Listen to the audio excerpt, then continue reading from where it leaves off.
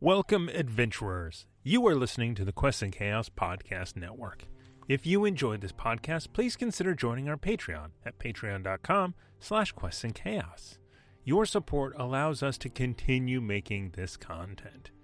We're also trying to reach 10,000 subscribers over on our YouTube channel, where you can actually see us play all of these RPG shows. Plus, you get some great board game content that isn't available on podcast. Now, on with the show.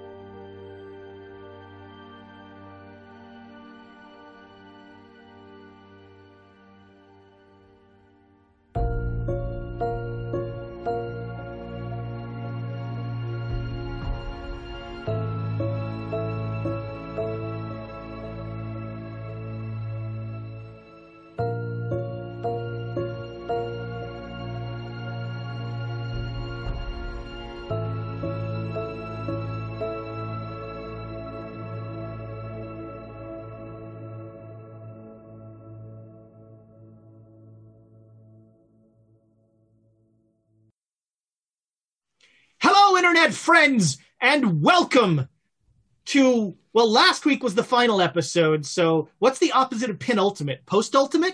Welcome to the post-ultimate episode of Massive Nyarlathotep. Final V2. Final V2. This is, we have more endings than Return of the King. That is our, our goal. Thank you so much for joining us. This is going to be a lighter, sillier.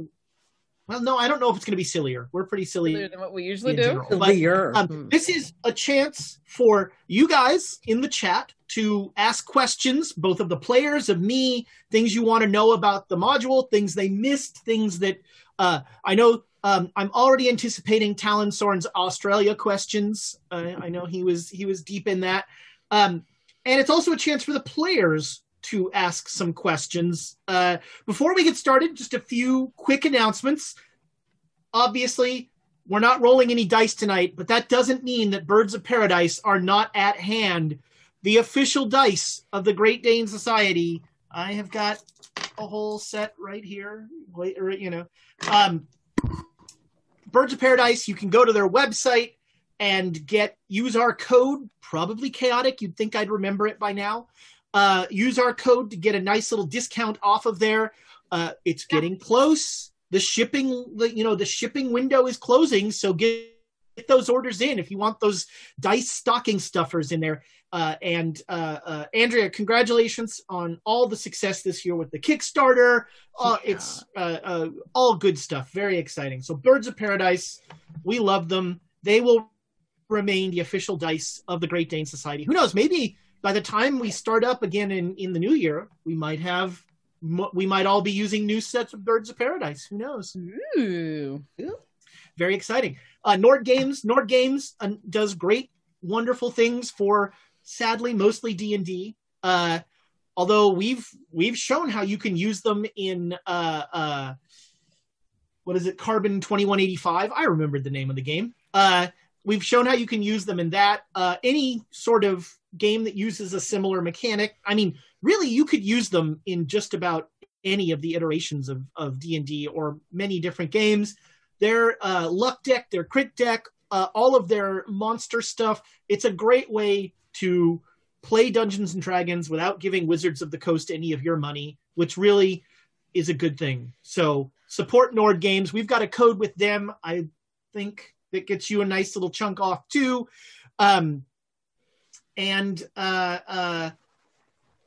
Who was our other sponsor? I've blanked on our third. Well, there you go. We have, as always, we have a semi-full week of televised entertainment for you this week. So I don't know how many of you know, but sadly, James has sprained his voice in his day job. He was filming a short film about the Avatar, the Last Airbender thing, and apparently got a little exuberant and did some damage to his voice that T has not healed yet. So there was not a Rime of the Frost Maiden this week. Monday, the game is it's minute to minute. We're gonna look for James updates on social media as we wait until the last minute to see, is he going to show up and are all of his characters going to sound like Kathleen Turner? So here's what I'm thinking with this is what we're going to... Yeah, this is Last week, literally, we're like, please shut up. He's like, oh, I don't know if I can make it or not, blah, blah, blah. I was like, stop talking. I was like, here's the thing. If your voice hurts, just say no and then shut it. Don't continue to yip yap. And as he was doing it, there were probably like 3 different voices as he was doing it. He's got the puppets out. And oh, yeah, here we go. So if James, against doctor's orders, let's be clear, the man is a hero. If he can somehow fling off that blanket and make it to that chair, he will be here. By gosh. So stay tuned on Pins and Needles to see if on Monday, like a thing that is resilient, James has risen and is back to lead that game on its way. Tuesday, probably, it's the theme for this week, the Chaos Agents are playing. Nobody's sick. They're just all kind of, they've all had one too many rum balls or something. I don't know what's it. One too few, I say. Too few. Man, for all the chaos that we're going through, too few. It's true. So Tuesday, probably the Chaos Agents.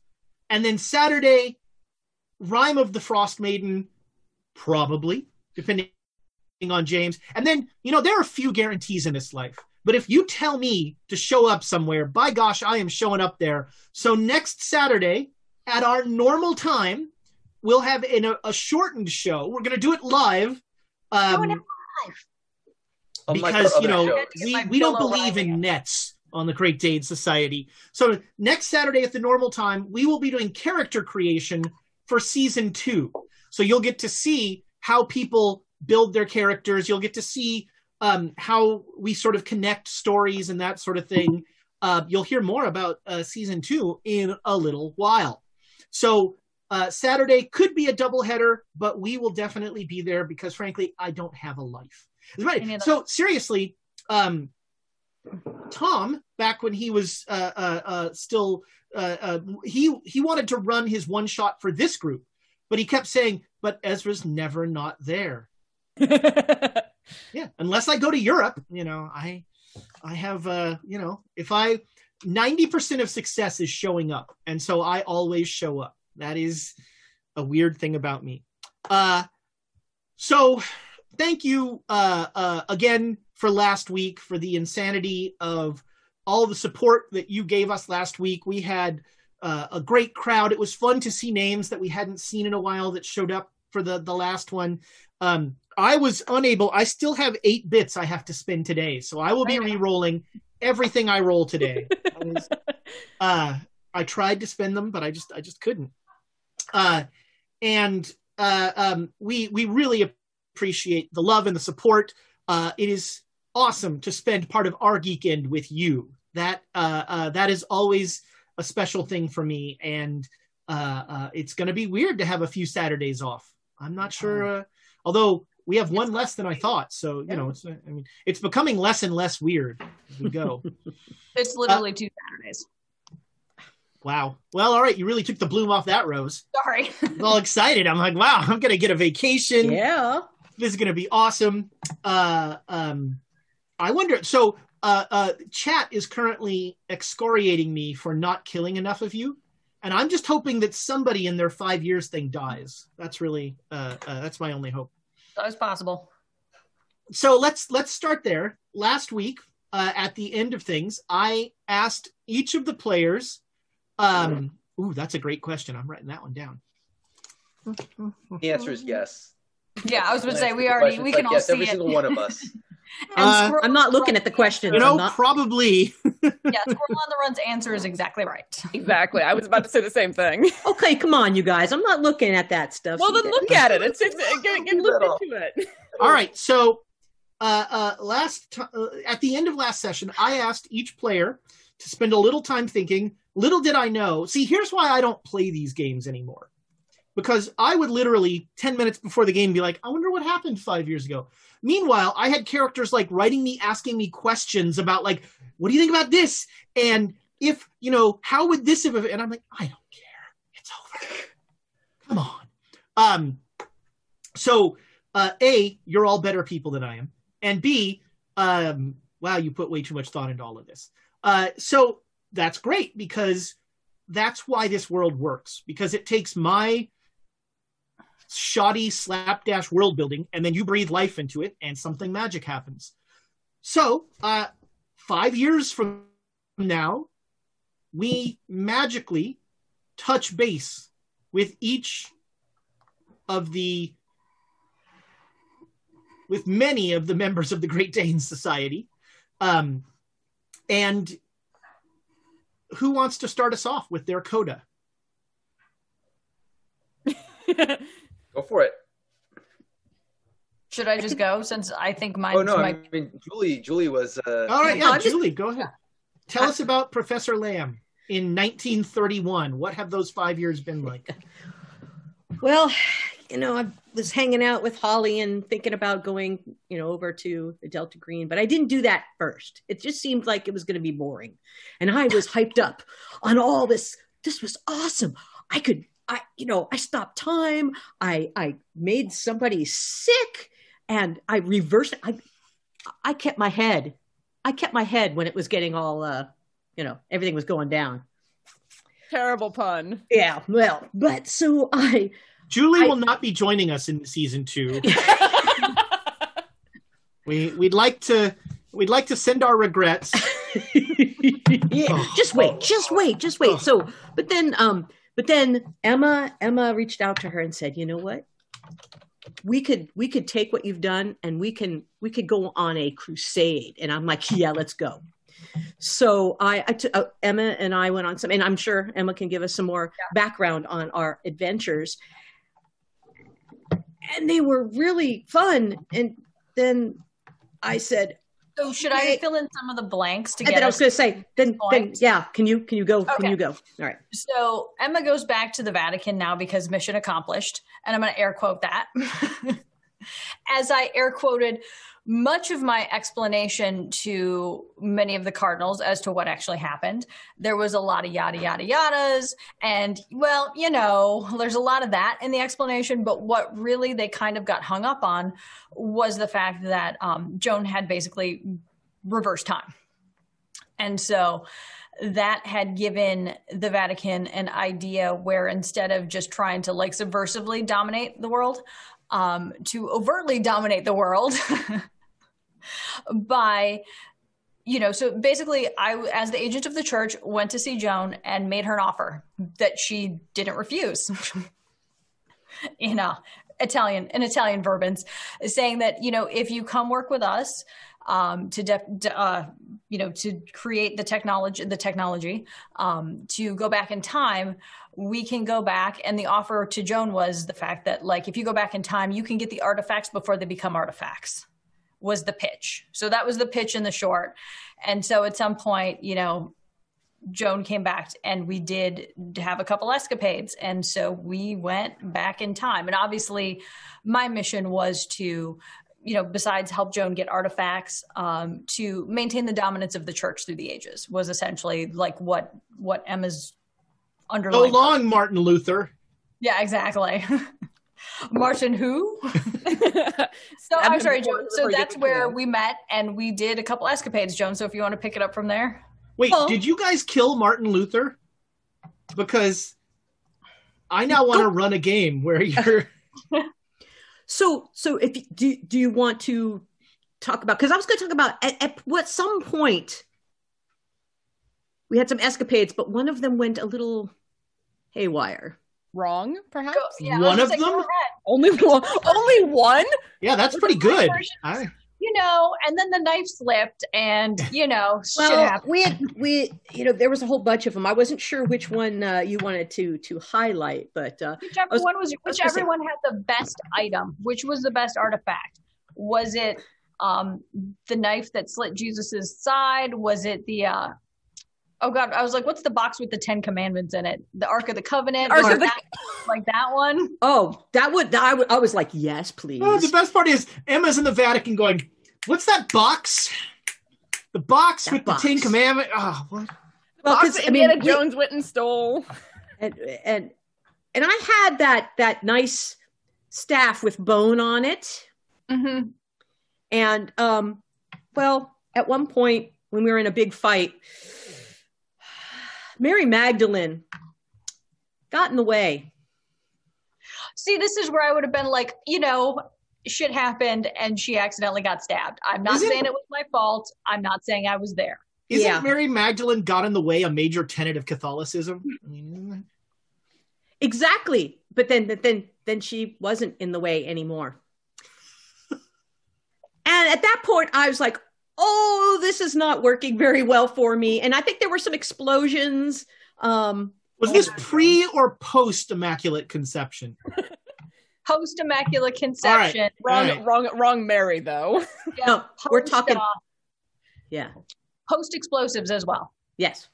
So I was like, okay, this is getting to be too intense for me. I thought it was going to be fun, too intense. And so I used my powers to go back to Holly and say, hey, these guys at Delta Green, they sound pretty cool. Let's work with them. Yeah, you know what would be less intense? The United States government. Less intense than Emma back in time? Yeah. So to kind of fill that in, yes, Hollister ended up setting up his own branch of Delta Green, somewhat isolated on Grey Dragon Island, to keep it under wraps for as long as possible. And he runs things in the very boring military way. Like it's welcome to the bureaucracy. Yeah, there's to get a Mythos tome, you have to fill out paperwork. It's yes. And so who started for you British fans, he started the Laundry. Not familiar.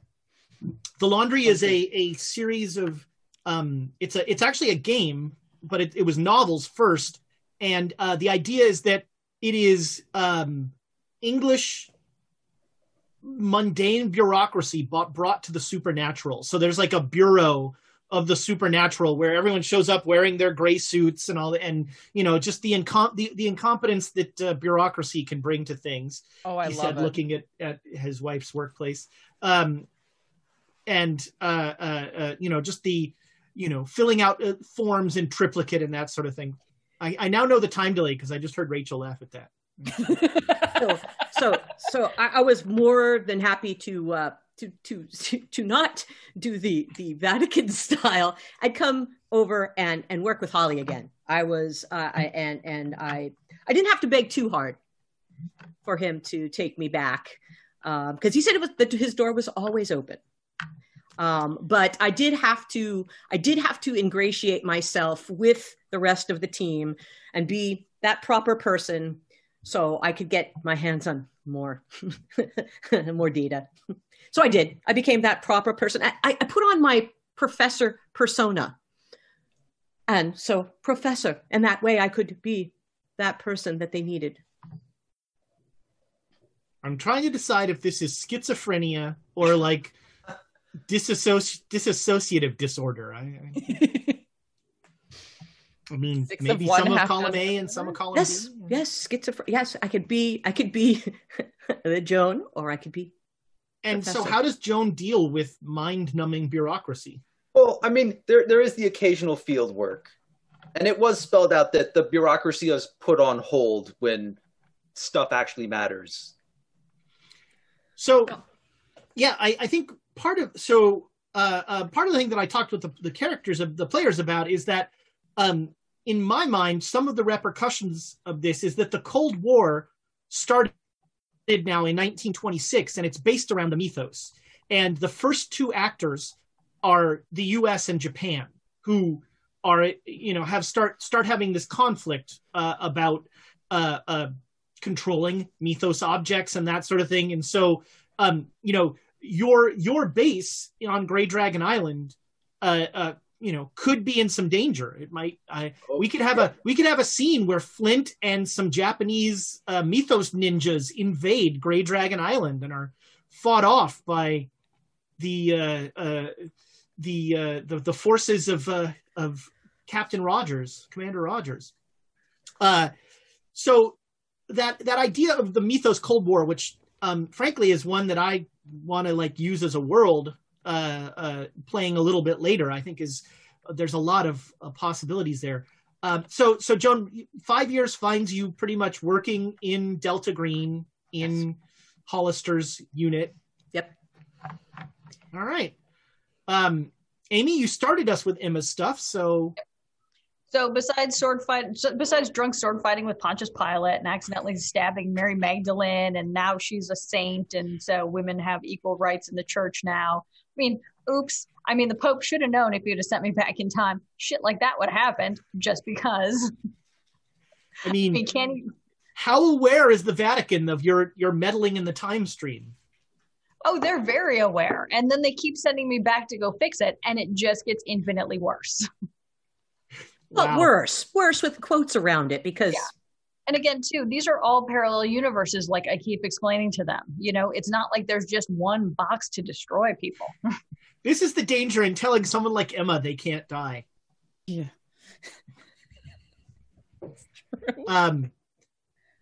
So the multiverse was a big part of our story.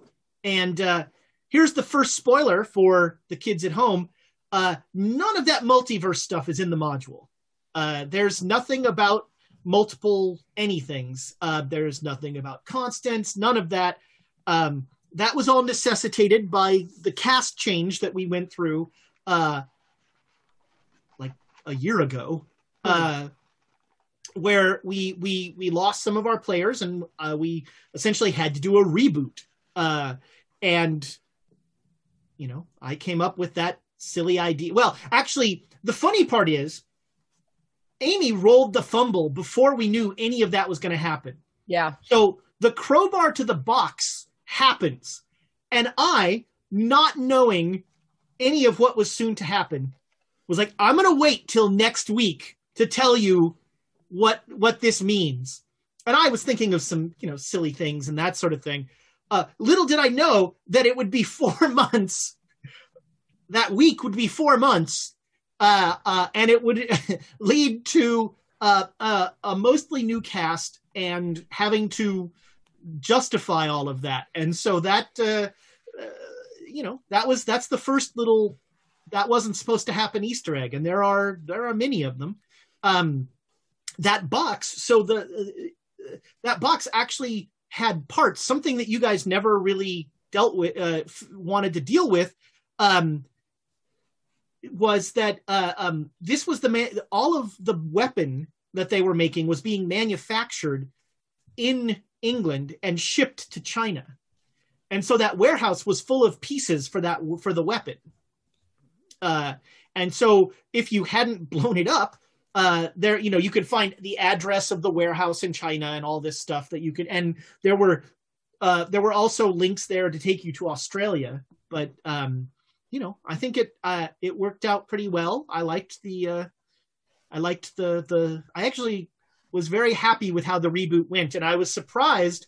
I'd talked with a few of the players, and I wasn't sure about rerunning New York. I thought about, let's just zip through this and kind of do it narrative. And people were like, no, let's play it. And actually I was really happy with how it turned out playing through it the second time. I thought it added a neat thing to it.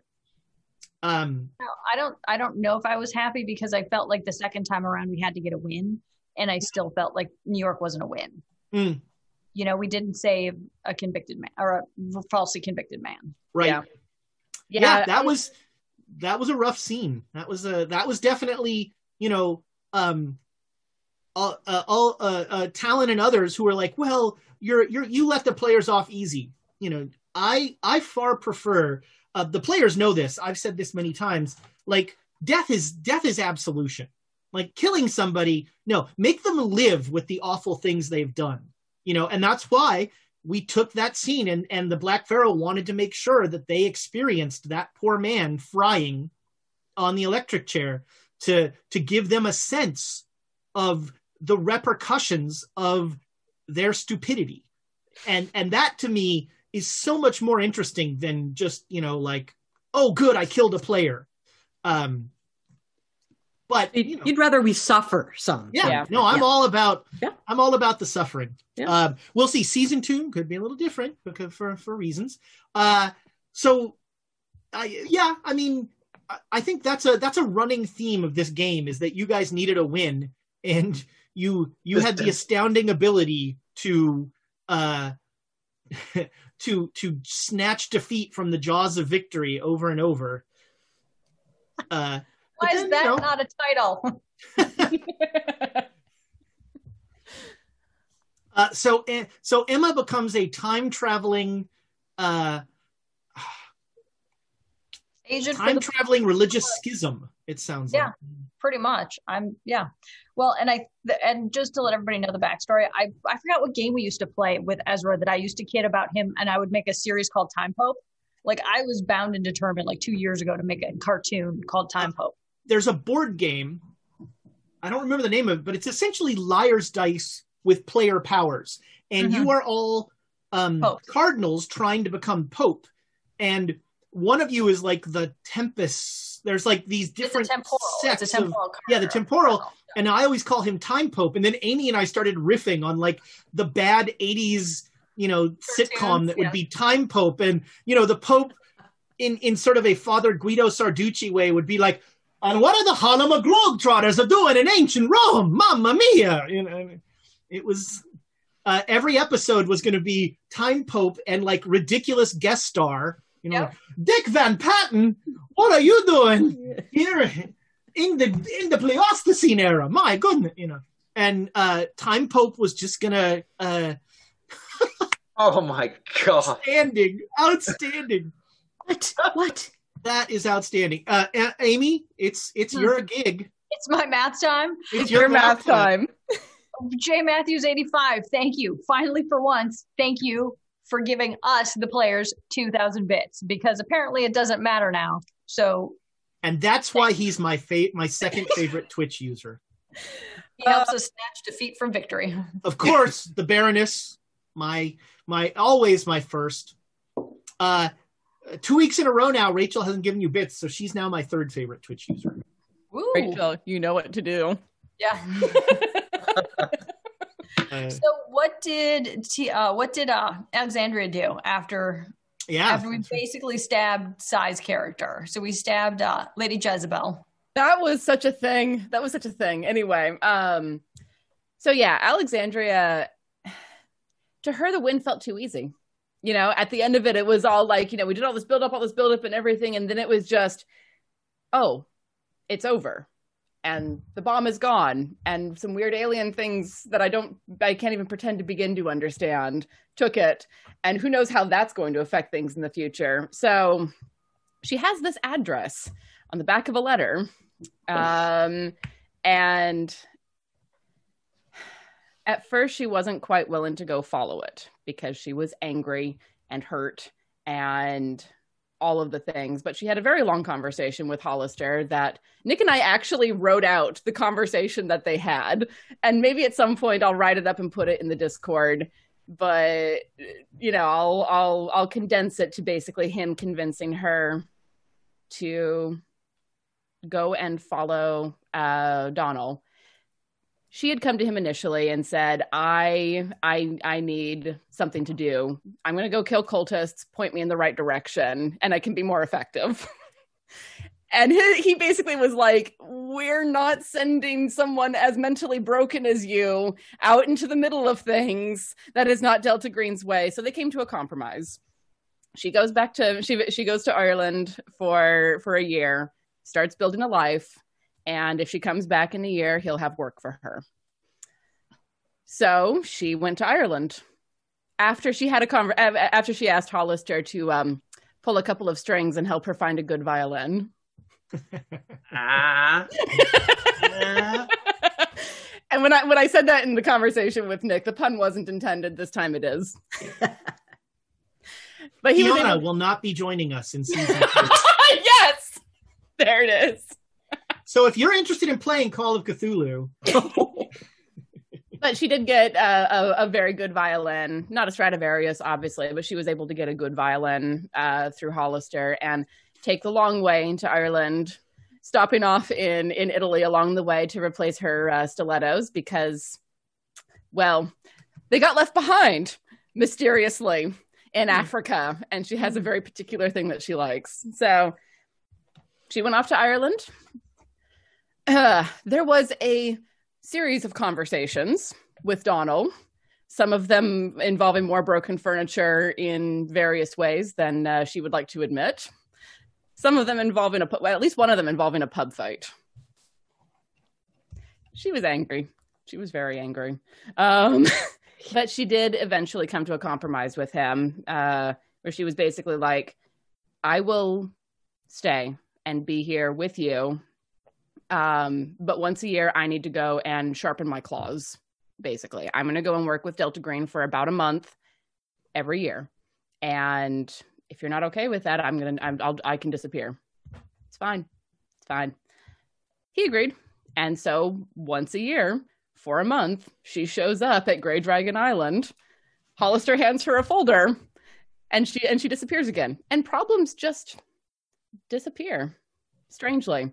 Right at about year 2, she when she shows up, she has a thin gold band on her left ring finger. She doesn't talk about it. No one asks. And about year 4, she when she comes to Delta Green, she's only got about she only spends about 2 weeks going out and killing things. And year 5, she doesn't show up again. She just sends a letter and says, I think I found what I needed, and just stays there in the cottage in Ireland. She lets Emma know where she is, and that's about it. And just quietly disappears. Alexandria Hartford dies. That's a shame, because I think Alexandria Hartford probably cleaned up a couple of Agent Emma's messes. some historical oopses. You know, it's interesting you say that, because if you go back to Donal's leaving, Emma was actually the problem. Mm-hmm. And so, you know, I think it would be a really interesting, you know, my guess is that if she does do some work from Emma, she's doing it quietly. Oh, yeah. Because, you know, like that was, I think, one of the most interesting parts of that letter, which, you know, again, to pull back the blinds, Tom found out when he had that conflict, and he would have to stop immediately. And then he wrote that letter. So that was all his voice and his way of writing out that character, which I thought was brilliant. And he wanted to hit some of the previous notes from things that people had said, bringing back the quote, that prophecy from old Bundari and things like that. It was just a great story note that I really appreciated. Yeah. A good writing off a character is hard, and you know, especially when you're trying to do it without their voice. Mm-hmm. Outstanding. I think that's great. Yeah, but for the chat, there are 2 people in this universe that Alexandria trusts absolutely, and it's Donal for fairly obvious reasons, and it's Emma because Emma was in the other universe with her. She only tangentially trusts anyone else, but Emma gets it in a way that no one else in this universe can. So, I mean, she trusts Emma, and Emma's if you'll remember, Emma was the only one that she expressed concern about how Donal was acting as he was starting to get more and more erratic. Mm-hmm. Well, and was it the same when Joan was starting to like really become obsessive with occult items? Yeah. I think it's funny that, you know, Delta Green's like, we don't want to put someone as broken you out of the field. Now, Professor, Lamb. I also feel like Professor Lamb could be the next villain of the next chapter of Delta Green. Like, if you think about how like cartoons sort of play out villains, and the fact that it's like, oh, I'm a great soldier, but on the inside you're scheming for the things you want. Like, at some point you could literally lose your mind and be the actual villain to Delta Green. Like, you could be you know what I mean? You could be the Cobra Commander. I mean, it's as simple as, Joan remembers that she can, use people as batteries, and she starts using people as batteries. And, that is not the action of someone who has the best intentions for humanity. Yeah. And while Alexandria was certainly willing to work with that, she didn't trust. And that was never anything between players, obviously. But No. But Joan, she only tried to take it from people, a little bit at a time, or people who were bad, Yeah, and Alexandria was like, yeah, you're a scattershot gun. I can't stand anywhere near you. And I'm like, oh, says the assassin.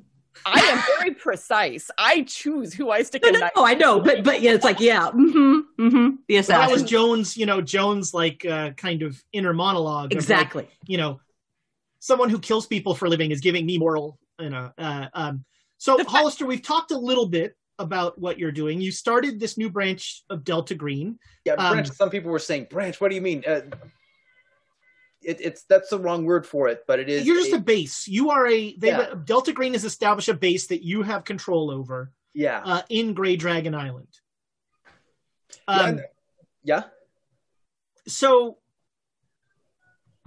does the United States have an ongoing diplomatic relationship with the Mi-Go?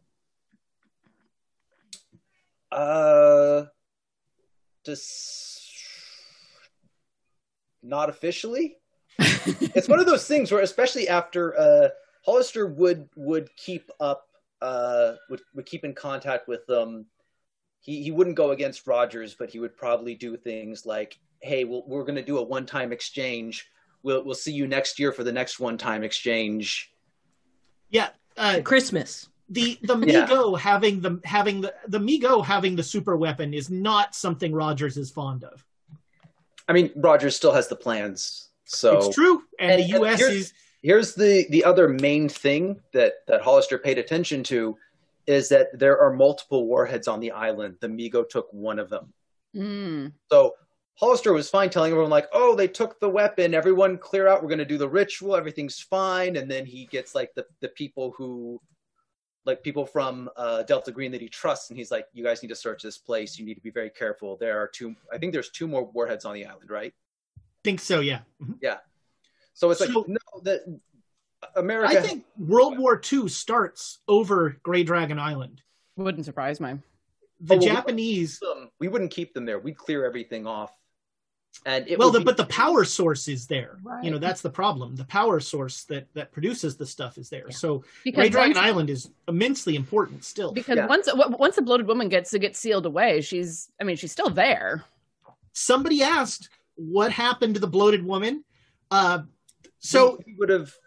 I don't think members of this team would have sealed her, but Delta Green would have done it. They have all the information for it.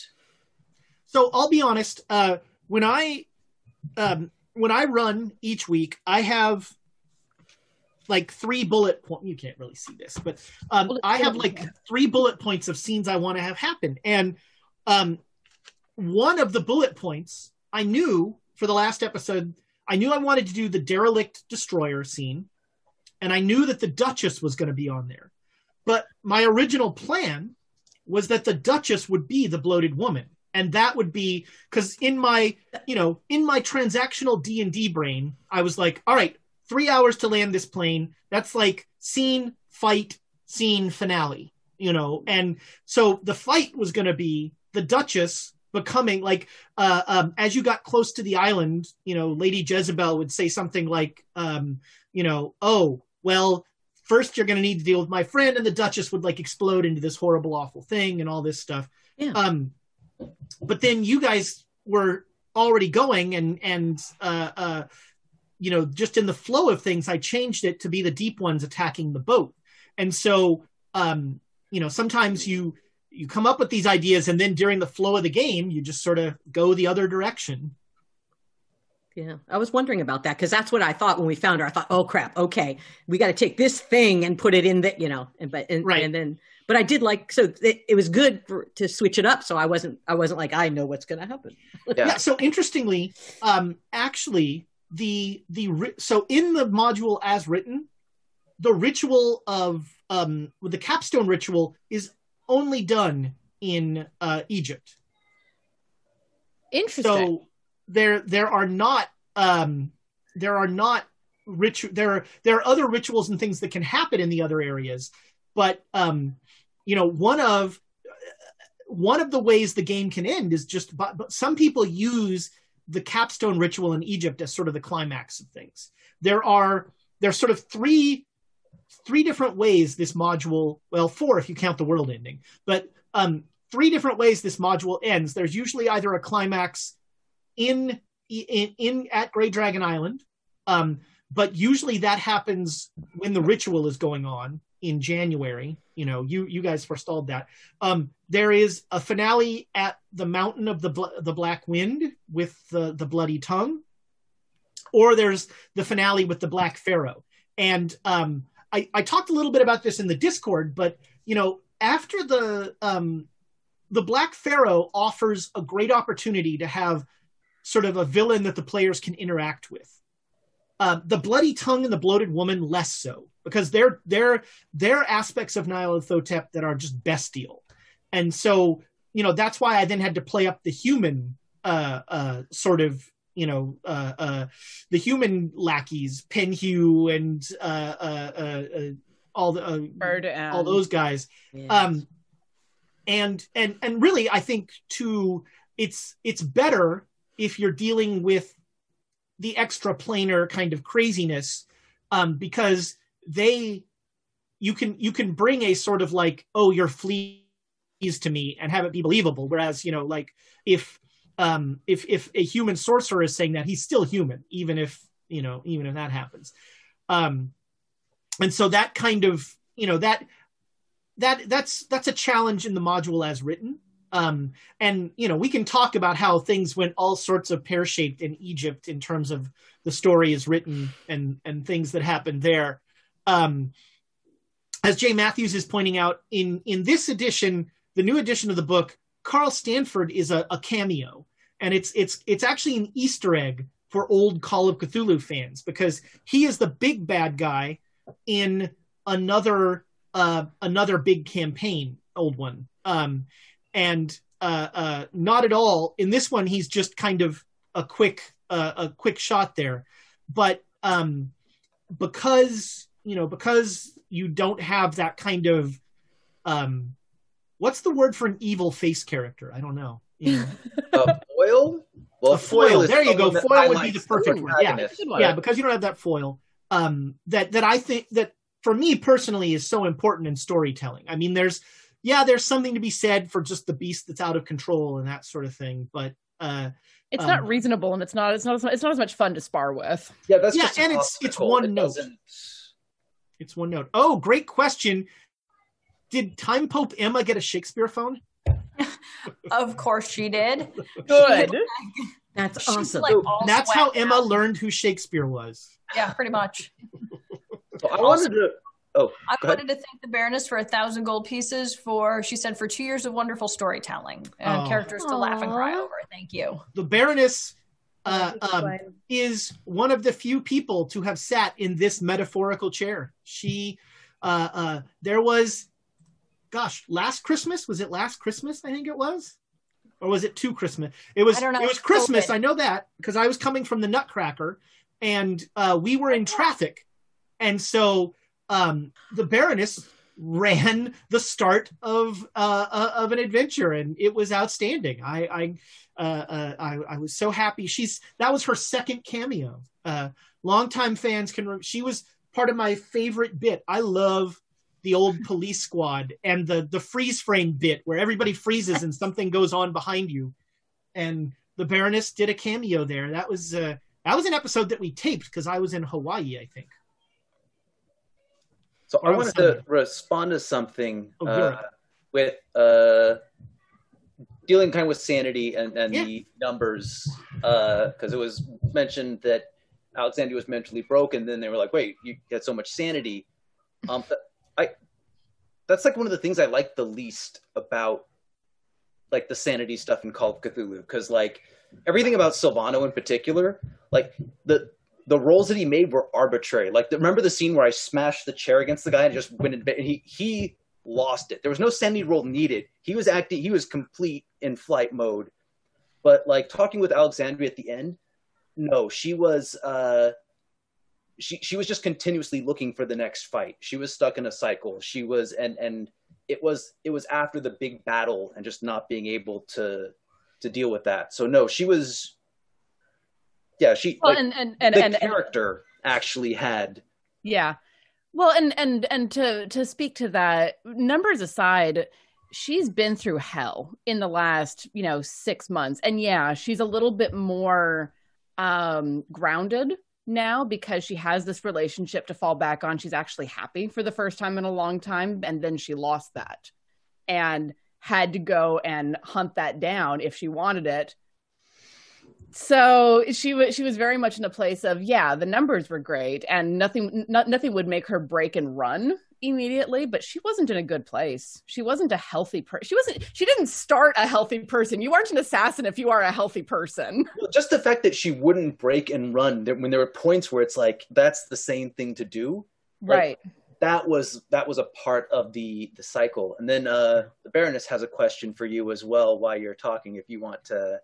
Sure, I see it. The question is, what was the thought process for Alexandria keeping her vocal damage from one world to the next? So Ezra asked me on stream, and Ghislaine and I actually talked briefly about this, that whether or not, because it's a new world, she's in a new body, did the incident with Francois happen, and does she still have that vocal damage? And I thought about it for a bit because Francois is still in the studio. I think he is. And I did seriously consider whether or not to have that be healed, because I mean, being a semi-famous opera singer would open a lot of doors, and being able to go and like perform and things like that would make some things a lot easier. But I genuinely think that Alexandria losing her voice in Peru was a huge turning point for the character. It was the first time that and keep in mind, this was 1920? She would have been 22 or thereabouts. She was young when that happened. So she was on the zenith of her ability to, she was a rising opera star. Hi, Thomas. My God, Emma has really let herself go. Hanging out with my worm. That's all. I hate that thing. By the way, Francois, a production of, Slithy Tove makes us all these wonderful props. Francois is a creation of My Lovely Wife. We love you. I hate Francois, but I have a personal visceral reaction, and that's the only reason. And so, I just want to quickly go back to something Nick said about sanity, because, the sanity rules in Call of Cthulhu, you have to find ways to make it not just hit points part 2. Yeah. And, the actual number of your sanity to me is less important than where you are kind of in the arc of things. I'm not sure I'm going to do it, but there's a guy wrote an article for a Cthulhu site talking about in his game, he keeps track of all the characters' sanity, so they don't know what their sanity is, and he just says like, "You really didn't like that," and that to me is kind of interesting, but it takes away some player agency, which I'm not a big fan of, but. Yeah, I think that partly because I changed the sanity rules somewhat to make them a little less retrograde, because some of the concepts they use in the sanity rules are a little dated, and some of the a little ham-handed, I guess I'll say. I think that we're in a day and age where you want to treat mental health issues with a little more understanding and respect. I mean, respect is, I guess, is the word but just compassion maybe. And so, whereas when we were all playing, we were playing our home game and somebody randomly drew kleptomania, it was hilarious. That in modern times is a little less. And that's also, one of the things that I think would be interesting to talk about is running a game on stream versus running a home game, and sort of the calibrations one has to make, or let me rephrase that, one should make when doing that, which is something that I was I hadn't really thought about and was had to sort of learn as I think we all I want to jump in really quickly and just kind of amend what I said with, like, I hate the sanity system, but that's because I'm keeping track inside my head. It's not granted, there's definitely things to criticize about it, but I'm not saying like the sanity system shouldn't be used for everyone. It's just for me in particular. It's like, no, I can drive myself crazy. Like when I roll the dice, I already know in my head like how the character's breaking and when they're gonna snap. And then there's times where, like, even the scene with Hollister trying to convince what is it, Alexa Chris? Like, in all seriousness, he would have. It's almost probably good that I rolled so poorly, because his actual reaction probably would have been stronger and more detrimental than what Ezra kind of pushed him to do because of the limitations of the sanity. Yeah. So it's I don't need any help on that front. That's an interesting, as a GM, you sort of know the players that you can give I think in every case it's more interesting when the players come up with what is afflicting them, but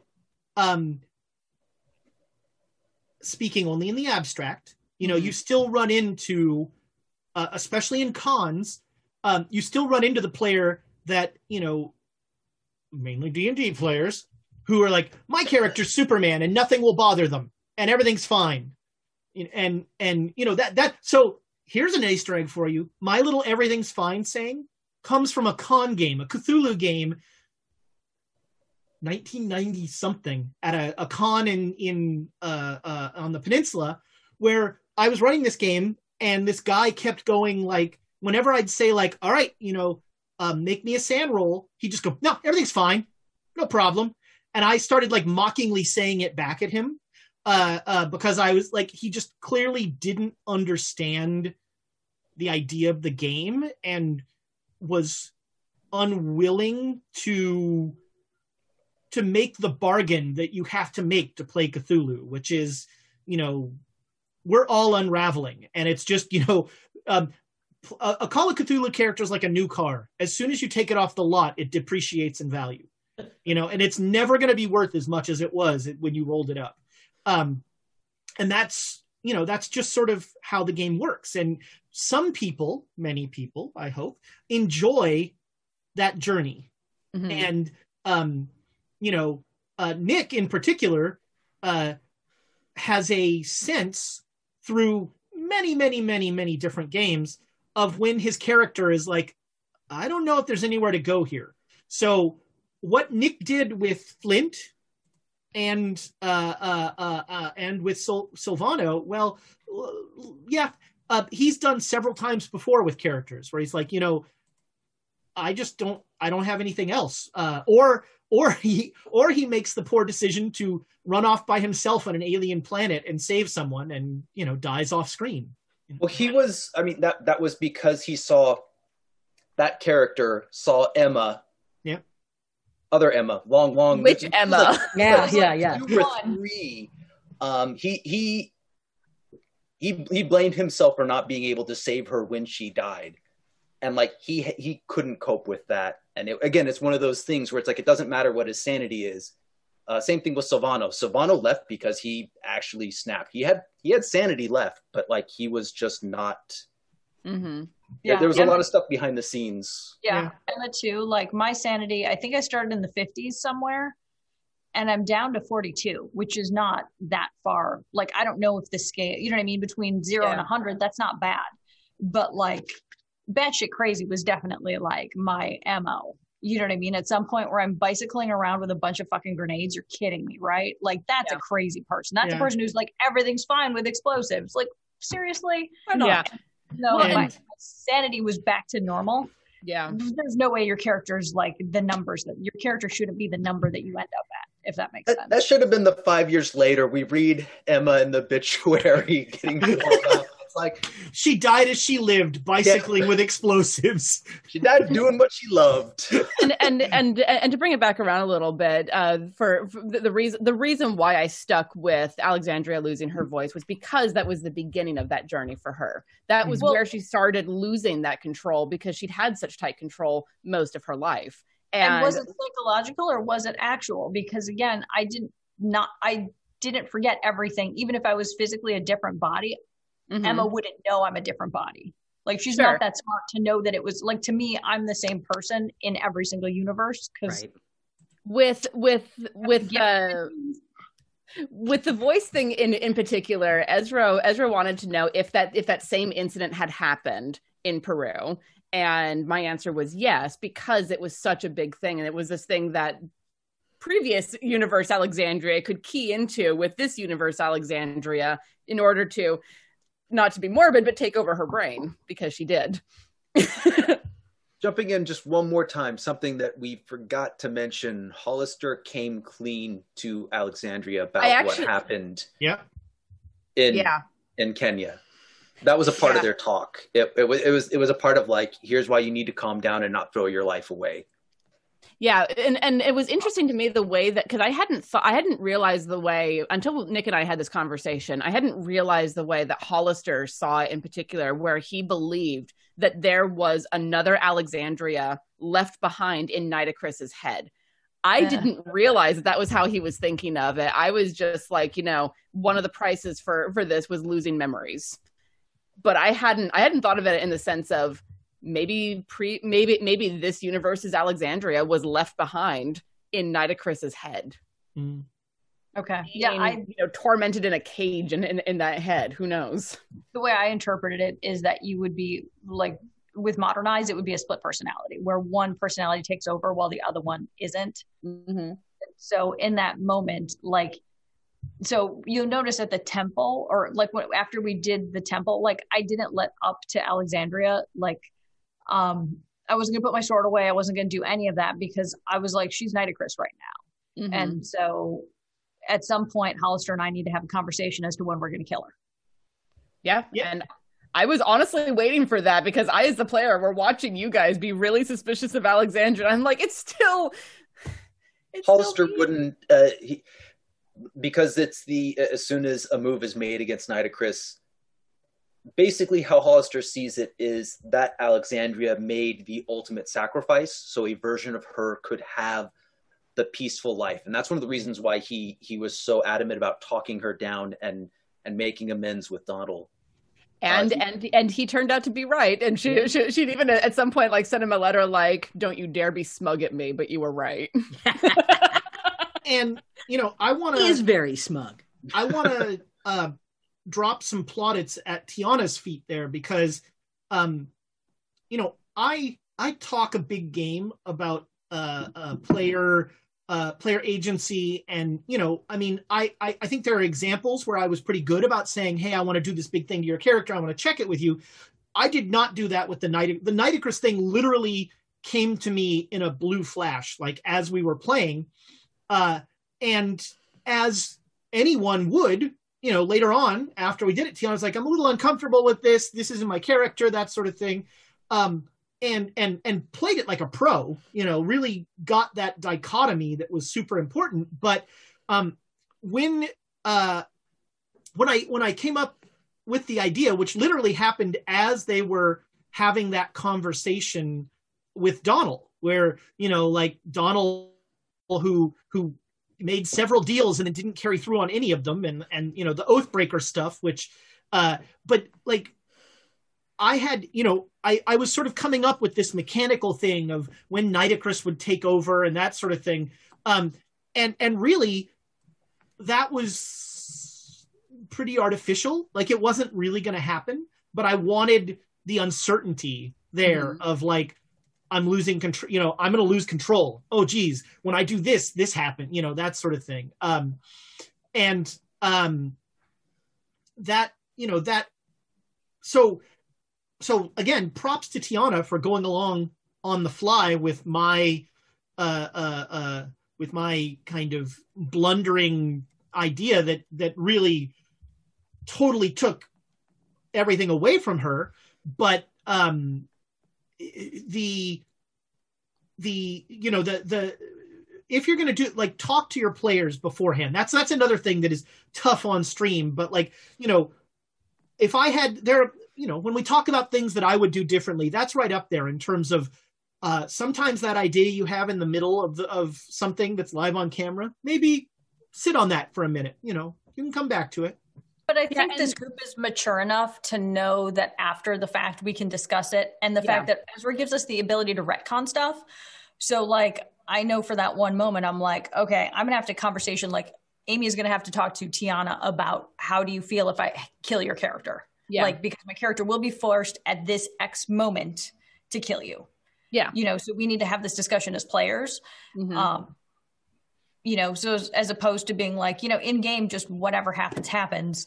Yeah. Just roll with it, because, you know, at 9:30, we can have a discussion to say, okay, I was not a fan of this, and what do we do to fix our way out of here? Or 2 days later, come back to the group and say, you know what, I'm not crazy about this, and Sylvana wants to come home.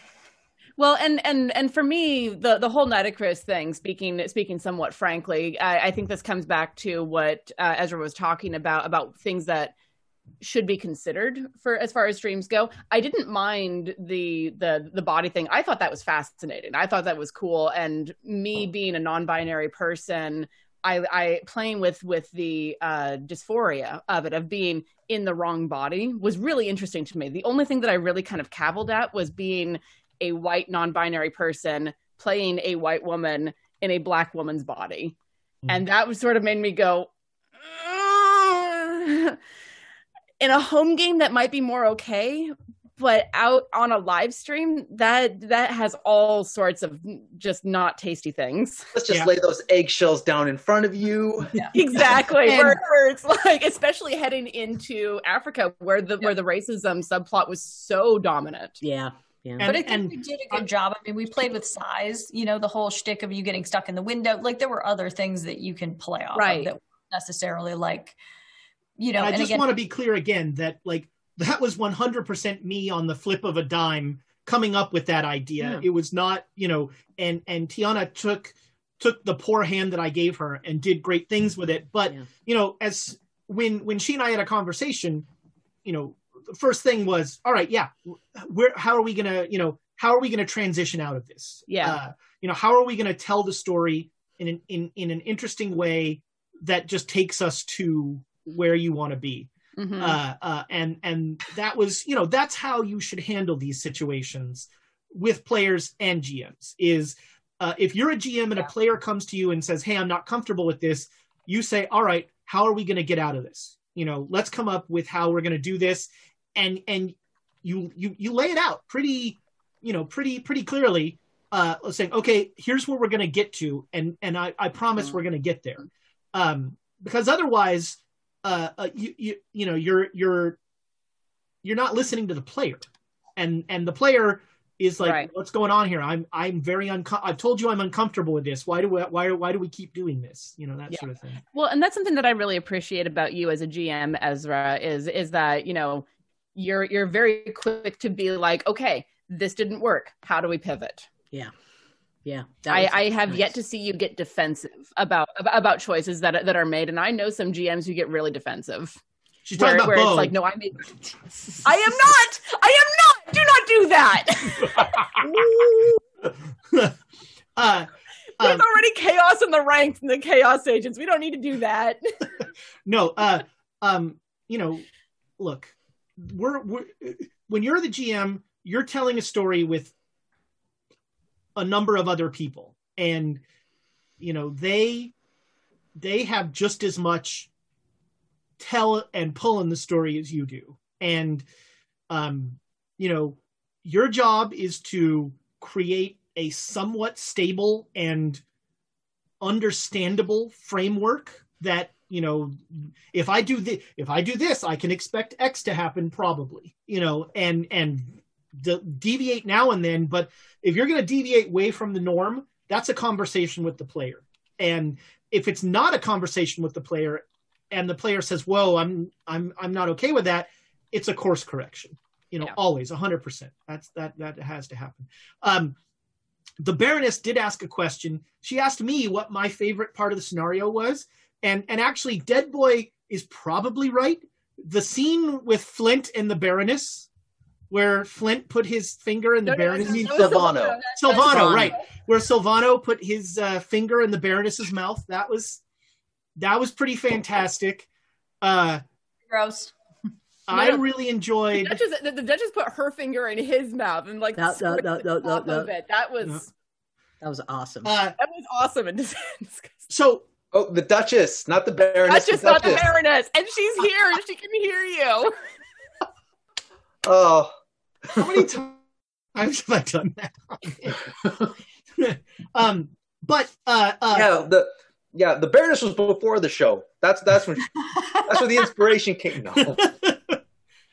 But my favorite part of the actual module as written is probably the Shipley scenario with Miles and the mother and with call an ambulance. Thomas stabbing himself in the leg with the sewing needle.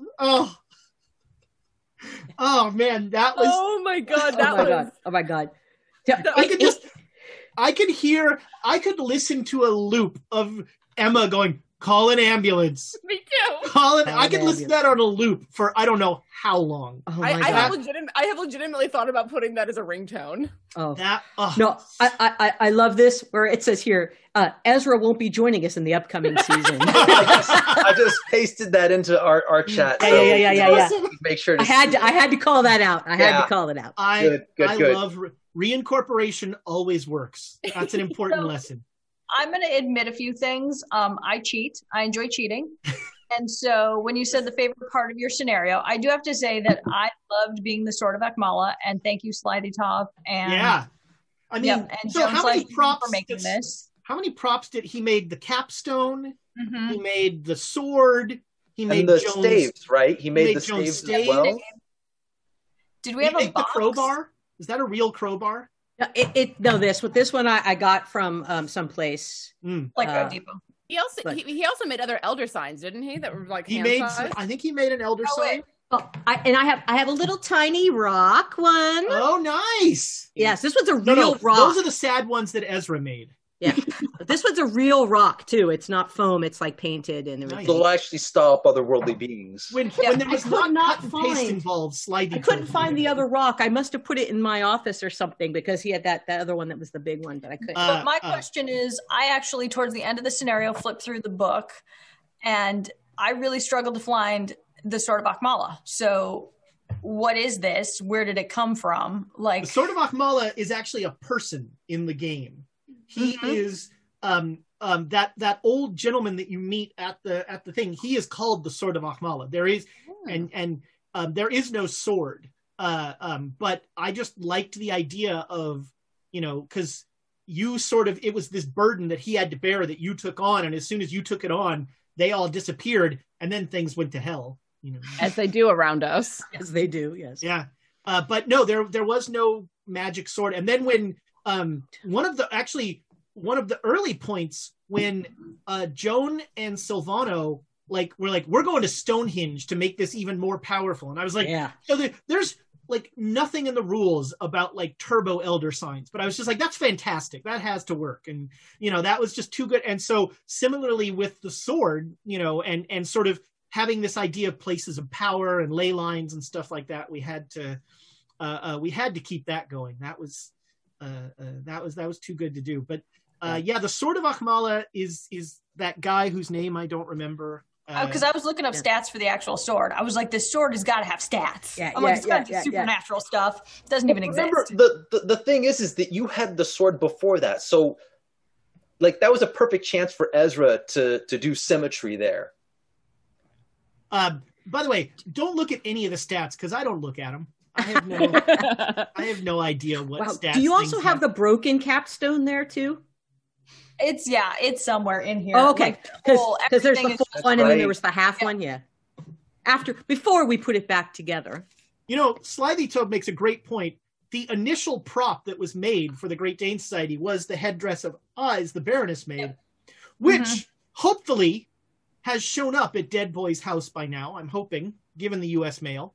But the headdress of eyes was the initial one. By the way, the headdress of eyes is in the book, and it is actually an intelligent item in the book. And so that was like one thing that I actually did that was true to the book. We have like many different headdress of eyes. This is the one that when I wore it, this is because I didn't have one here. I made one, so that's what Jones would look like. Nice. So yeah, the headdress of eyes was actually fairly on the nose from what's in the module. In terms Did it fight with me like it was like my annoying sibling? Well, so in the book, the headdress of eyes just tells you to do things, and then if you don't do it, it tries to take you over. And like the longer you wear it, the harder it gets to be against it. But yes, it does mention that it treats you like a child, that sort of thing. Like I think there's you're just a natural to play that. I do love the headdress of eyes. Yes. One thing that I didn't, there are 2 books to this, and like the first is Peru, New York, and London and Egypt, and then the second one is Australia, China, Great Dragon Island. But the problem, and then like all the appendices, and so to find all the stuff, you have to like go through all of these appendices, or I guess you could use an index, sure. Yeah, I mean, how big is the book? Isn't it like 600 or some pages in totality? It's 650 pages of Masks of Nyarlathotep. Let's see here. Here we go. Headdress of eyes. Gold headdress, hundreds of small eyes. Repository of magic points. When first activated, anyone not in the service of Nyarlathotep begins to hear a voice in their head. The voice appeals to the wearer's dark side, encouraging them to follow a path of selfishness, self-preservation, and adoration of the Black Pharaoh. And so when you first put it on, like, that was when it was like, let's start fires, let's get out of here. You have to save yourself in the hospital. And so, I started out. Yeah, the ether thing. And then I just had to like rag on D&D with the whole attuning thing. That was my, And then it just sort of spiraled from there, where you actually made it a cursed item, like something like the Ring of Winter or a cursed sword or some shit something like that. Yep. You have become the thing you swore to destroy. Yeah. Well, I always did love intelligent items. They're a weakness of mine. And I'm just giving you crap for fun because I love it. I think it turned out really well. It was good. It was fun. So what about you guys? What are your favorite like scenes or parts of the game from all that we did? Ooh, I like the part, not when it happened. I liked later when I, as Silvano, had realized that I had just after I had shot the crazy lady who was spewing lava from her. Yeah. Okay. Like, Silvano went and just started picking off cultists off the other boat to try to desperately get them off, but he was in such a mode that he didn't realize that he was doing it. And it wasn't until later, like there was a moment, I forget the scene, but he was just like, oh, I killed a whole bunch of people. I killed all those, like it didn't even, and that was a part of his internal breaking down, because his self-image of himself was so, he was like, well, I did this one thing that was horrible, but like I had to. And then it was like, and then I killed a bunch of other people. Oh no. nom nom nom deep ones. Yep. Yeah, exactly. the eating the deep one, that was pretty awesome. And that fed into a lot of his breakdown with his personal self-image. When he would break, he would just do these violent things, and that they were just super intuitive and primal to him. And he was just, yeah. That was the just taking a huge bite out of the deep one was a pretty outstanding scene. People are writing some of their favorites in the chat too. Oh, that's a good one. Flint and that pilot's head. The pilot. Yeah, I loved how committed Flint was to saving that guy's head. He's like paddling with one arm above, like, I got you, buddy. I got you. That was pretty awesome. Yeah. To this day, by the way, Tom, and I mean Tom, not Donald. Tom does not understand why I was so incredulous about the shooting of the guy in Egypt. The like going back and shooting the guy who was like crawling away. Oh, yeah. Like, you just murdered that guy. He's like, well, but it was the right thing. And I'm like, but the people would start a white guy just murdered a guy in the streets. And I still get kvetching about that. Well, and that was something that prompted Alexandria talking to Emma about it's getting a bit much. I'm torn because like the military side of me is actually very different. Like that's one of those things where there have been cases where the military is like, we're going to make an example of what happens when someone comes and kills one of our own. And then the people in the area are like, oh, we're not doing that ever again. So but you could also be brought up on murder charges too. Yeah, I mean, the it Uniform just Code of Justice. Wind blows today, you know. Yeah, and especially in an environment like Cairo, especially at the time with all of the garbage that we had created. Right. A white guy, killing someone who was crawling away begging for mercy is not a good look. No. And then the train, to me, the scene that surprised me the most was the train scene in Kenya. Which one? Yeah, which one? Which one of it? It's... The indiscriminate murder. That was to me was. I'm kind of glad Emma didn't know about that. That was when and I mean, let's be clear. We're murder hobos. Players doing aberrant things is par for the course. What I think is interesting and what I think is something that I kind of would like to probe at if it starts to happen is why players are starting to take the easy way out. Sure. There's one of the things that I love about Call of Cthulhu is that there are very real repercussions if you decide to take the easy way out. If you say, well, the bad guys do it, so we can do it. There's sanity costs. Yeah. There's an actual legal system and a structure, and that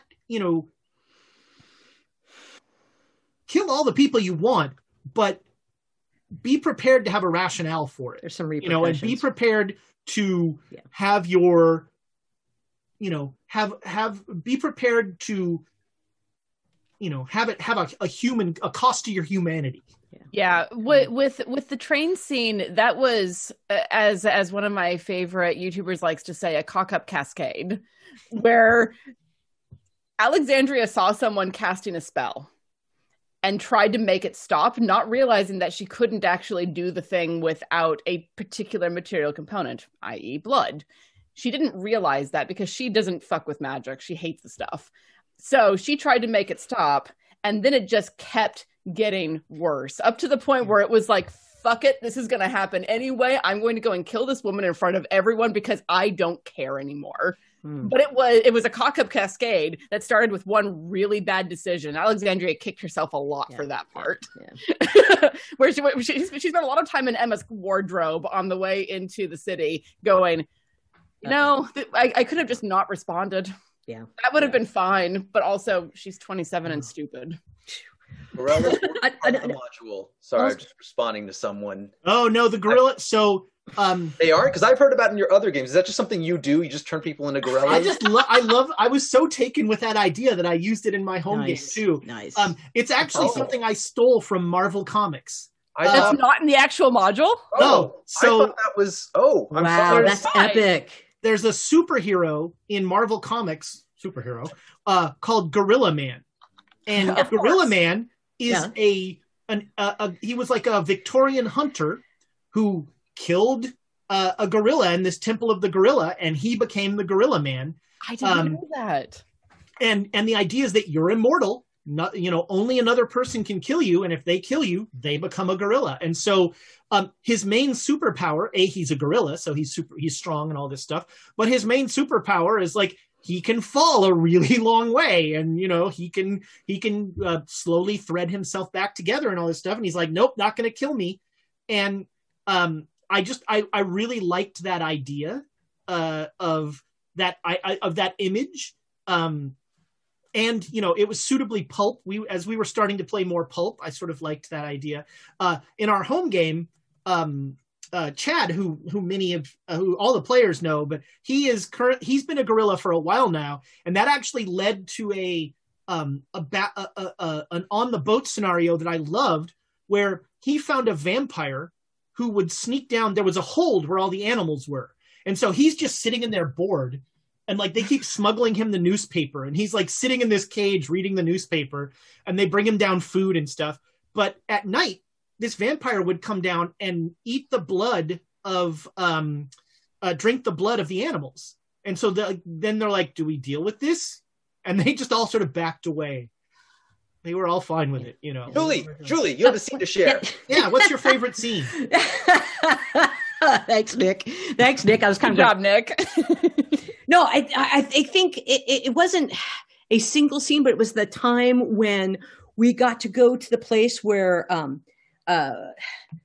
the alternative, it wasn't quite an alternative universe, but the pocket universe where Joan had her own museum. Oh, the Emma universe. And I like how, the Emma-verse is now Joan World. Yes. Yes. Well, she had her own museum, and there was all the books that she could read. And somebody in the chat was saying, how come nobody likes to read books? I'm like, Joan read all the books. She read the books. She did. And Alexander was away from those exactly. It's like, and everybody kept trying to take those books away from me. What? But that was one of my favorites. That whole time in that area and being able to deal with all that was one of my favorites. And of course, saving the world and getting my brain back. Come on, being able to reverse time and the brain flies back. Cool. That was epic. That was like, yes. But no, before that, before the saving the world thing, I really, really liked Emma World. I really liked having that. Was that thing as well? Yeah. Was the Space Mead, was that real? Because because I really like Emma thought for sure Julius Caesar did it this way, so this is the way we have to do it.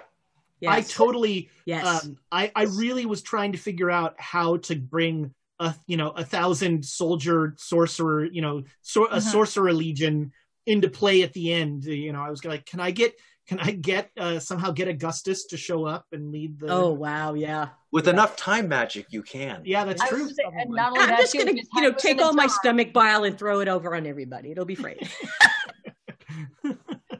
You did some really cool stuff in the Space Meet. Like the bizarre solutions and stuff you came up with. Mm-hmm. That was really cool. Yeah, that was a lot of fun. Quietly making Space Meet disappear because no.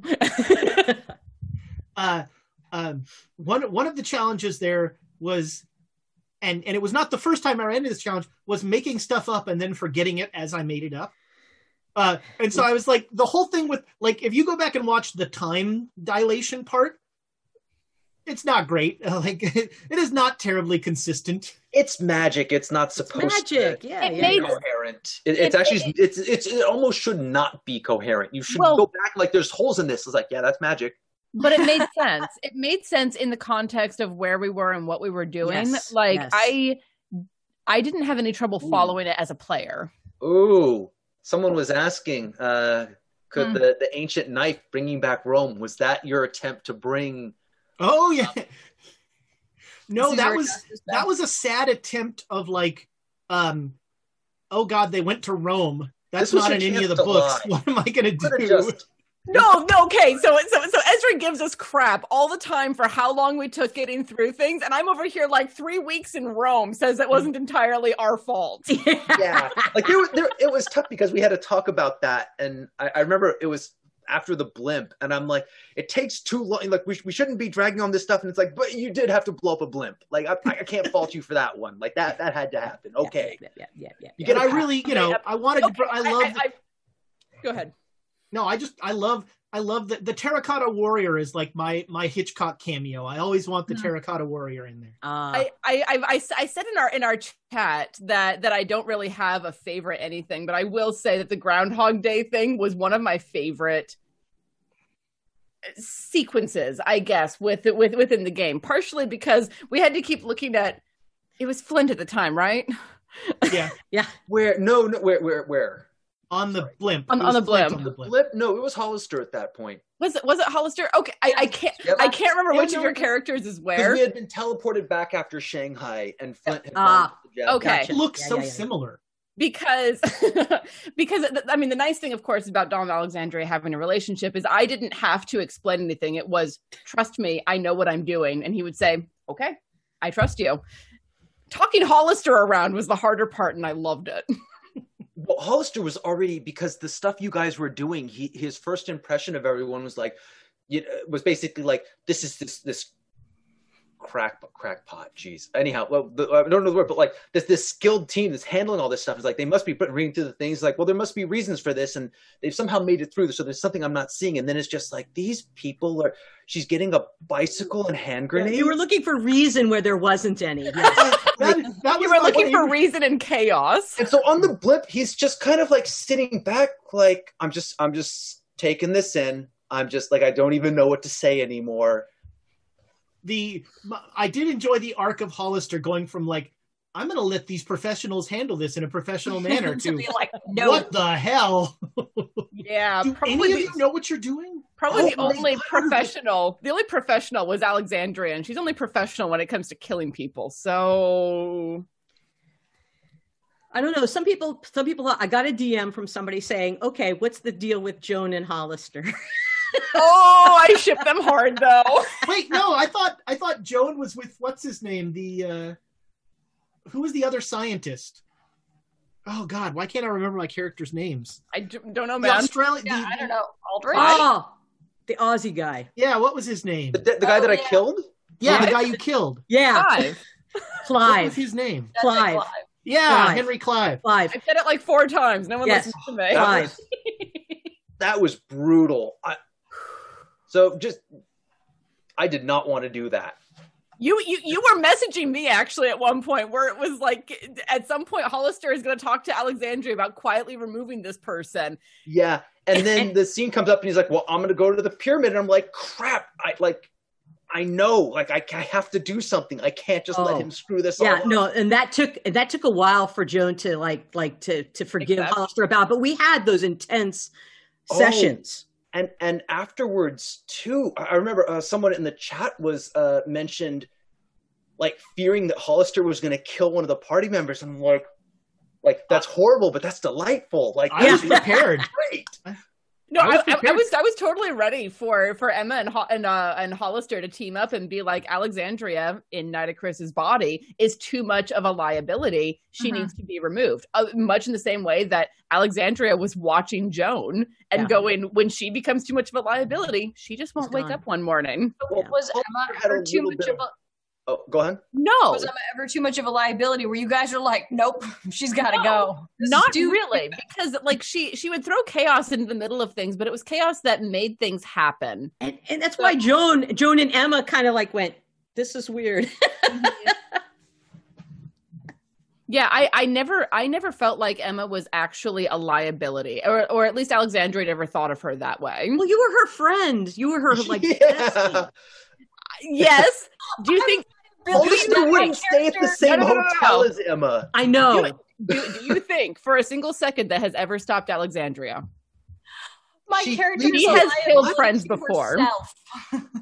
What? I mean, it's an interesting tack because there was definitely there were moments where I heard it from Joan and I heard it from Donald, where they're like, Emma, Emma, Emma. You know, and there was this whole like, you know, and you know, Alexander was like, Emma, what do you think? What should we do? You know, that sort of, and there was a I really liked that tension, and that's actually the reason why I decided totally on a flyer to make Joan a constant as well. I wondered about that. Was that decided on the blimp? That's a good question. That's a good question. Yeah. It sort of just came. It actually, I started to think of it when Julie and I had a conversation off camera about some of her frustrations with how the game was going and that sort of thing, and how she could better, how I could better mesh her into the group and that sort of thing. And I started to think about it then, but then it just sort of popped in at the, you know, the moment came, and I was like, oh yeah, let's do a reveal. This will be, and you know, that part of it was, you know, because I think GMing is kind of like teaching in the way that if you don't blind yourself, you will play favorites subconsciously.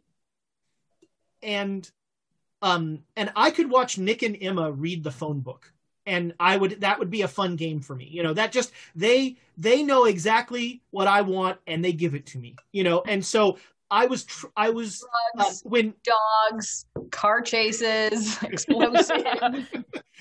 So when Julie first brought that to my attention, I started to think about it that way of, you know, I'd go back and I'd look and I'd see that subconsciously I was kind of like, I was pushing this, you know, like monkey want happy pill, you know, give me what I want, you know, and that wasn't necessarily serving the story. And so I tried to correct from that somewhat with varying degrees of success. But you know, but that was when I decided that was going to happen, which hopefully no one is trying to find any sort of consistency with the whole constant thing, because like when I first made it up, I was like, I don't even really know what this means, but sure, you know. And then like about 5 sessions after I did that, I was like, what if one of them dies? Do I have to start over again? Well, I think the idea with the constant is just, I mean, from what I've gathered from what you've said, is that one exists in every universe. They can still die because they're still human, but there's still one in every universe, as opposed to someone like Madame Jezebel, Lady Jezebel, who only exists in maybe 2 or 3 universes. Yeah, and along with that, I did try and have some stuff where the Pharaoh was very specific, like, you know, you people are in the game, and so I can't have a constant in the game die, you know. So that was my sad little out. I really like the question. Who asked it? Let's see here. There was one. Elder Brat asked, everybody's yeah. favorite creature in the game. Yes. Parrot shark. Fuck the parrot shark, but also they were great. I'm bumping this one in our chat. Don't forget to this is a one from a while ago. Okay. Thank you for bumping that. Yeah, parrot sharks. Parrot sharks took on a life of their own. Speaking of things that don't have stats, I'm not even really sure what they are. Parrot shark creatures. I really liked. I liked the image of the Karasiri. I love that. You know, and that it's actually in the book that they have that telescoping kind of thing. Flesh tank. Yeah, everyone's favorite creature was the screaming flesh tank. I liked the dolls. I liked the dolls. The creatures that we were able to come up and they would eat. I was like, because you got to control them and eat Emma.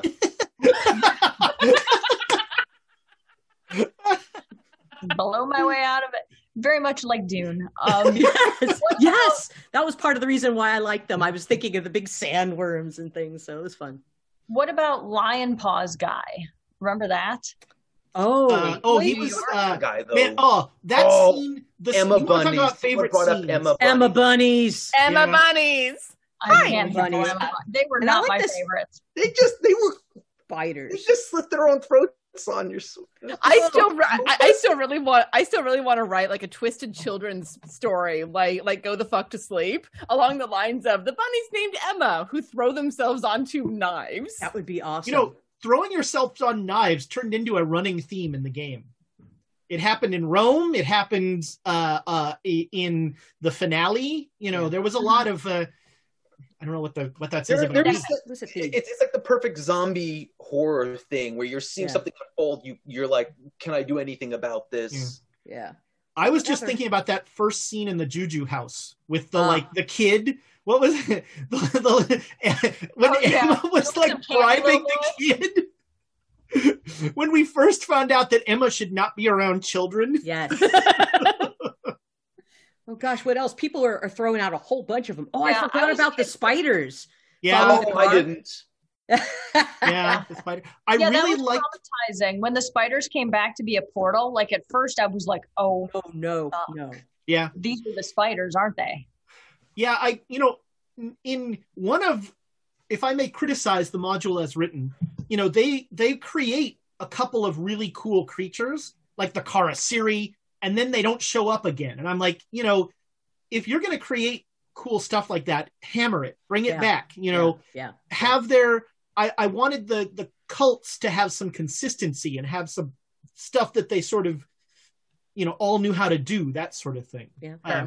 We still have that RP question to deal with, right? Yeah, we've got questions for days. That's a tough question, just because what was it? If some people, it's if you have a group of players who, what is it? Got a group of players or RP isn't their thing. Should I teach them or let them? And I'm kind of like, give them opportunities, but like I remember we were playing a game at Jill's, and one of the players was, we tend to just talk amongst ourselves. Like that's kind of a role play thing. And the game doesn't go forward until we've resolved our internal stuff.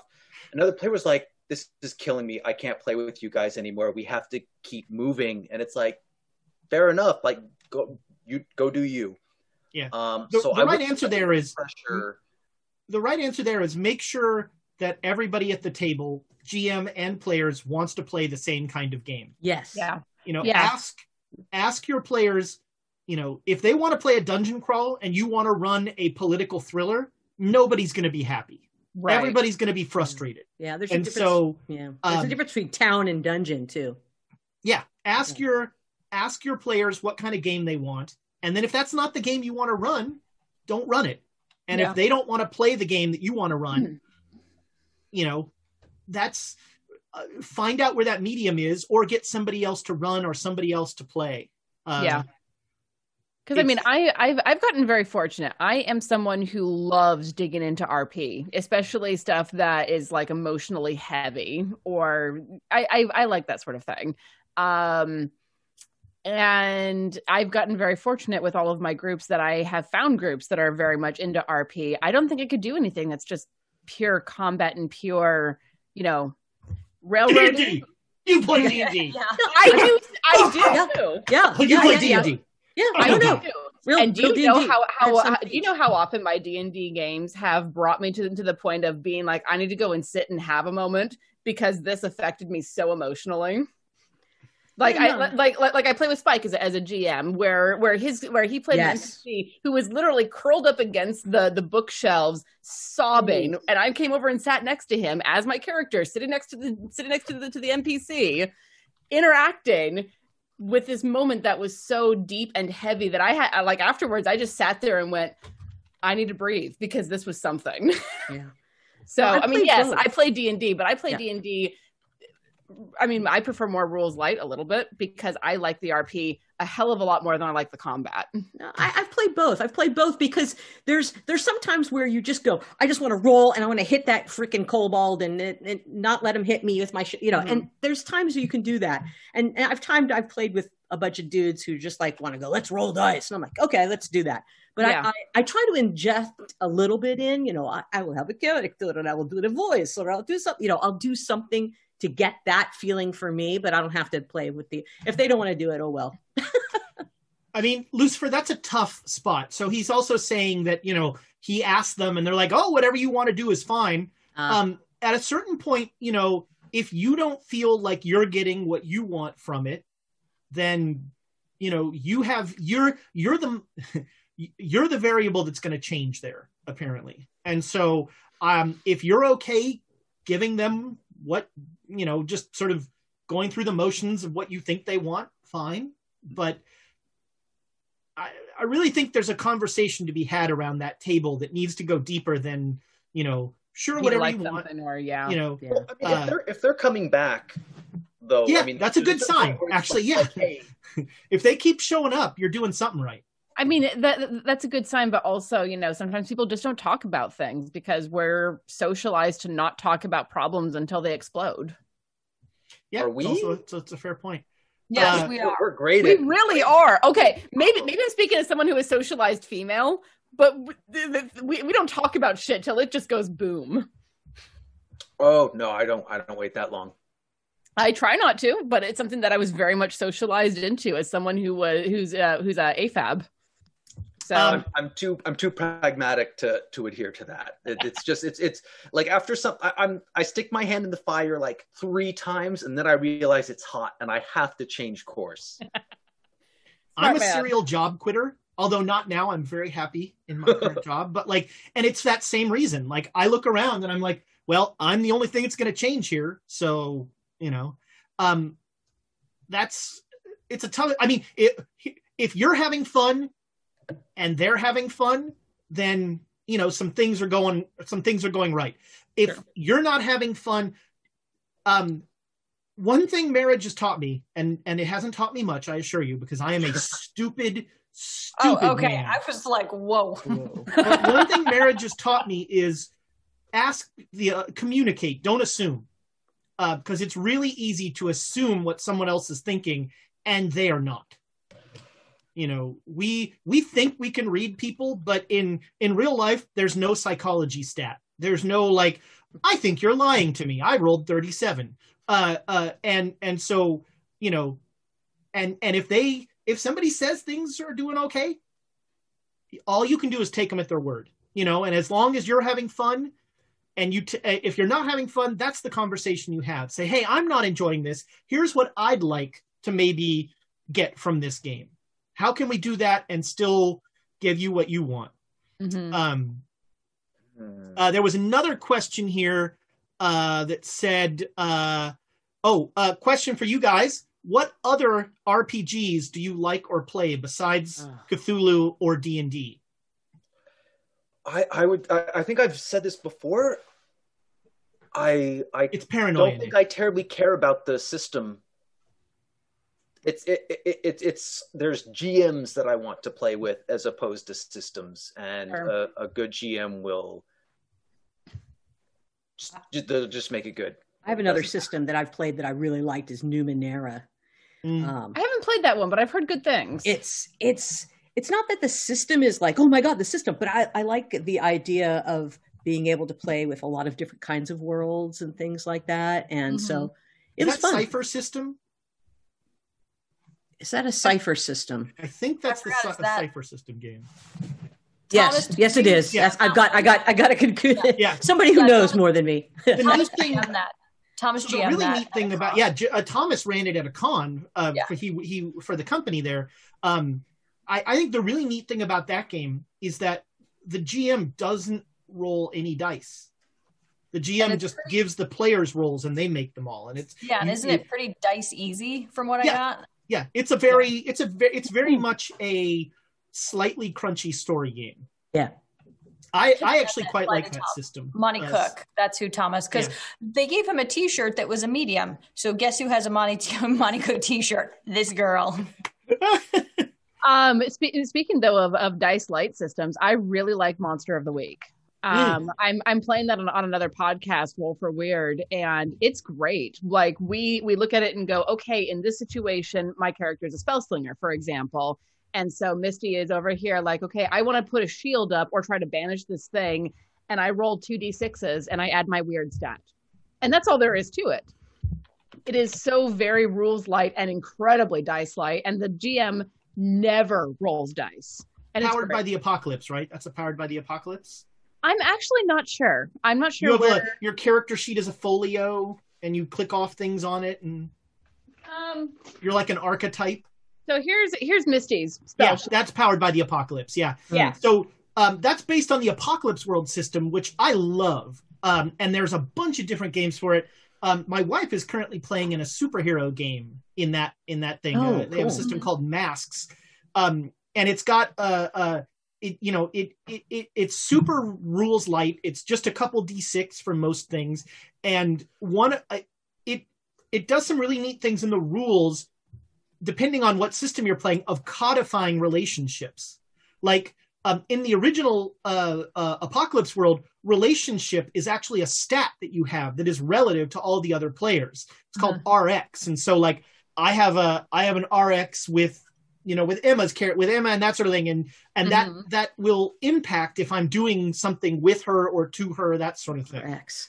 It's a really cool system. I mean, and it codifies that a little bit, because like when we first started with Roll for Weird, we were not planning to make it a podcast, but here we are.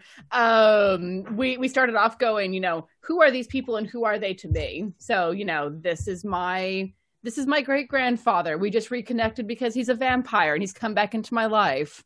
Actually happens on Roll for Weird. It's great. I love it. I like the Apocalypse. We have a question from user Og4R4NT228. He asks, do you want to become famous? No. Sorry, No. I just deleted him. Yeah, I know. That was epic because they put all those interesting characters in there. Gosh, as a GM, like I want systems that get the rules out of the way, and that players can understand easily. Because I went to a con back when we could go to cons, and I sat down at a table to play my buddy Gil, who's one of the best GMs out there, just amazing GM.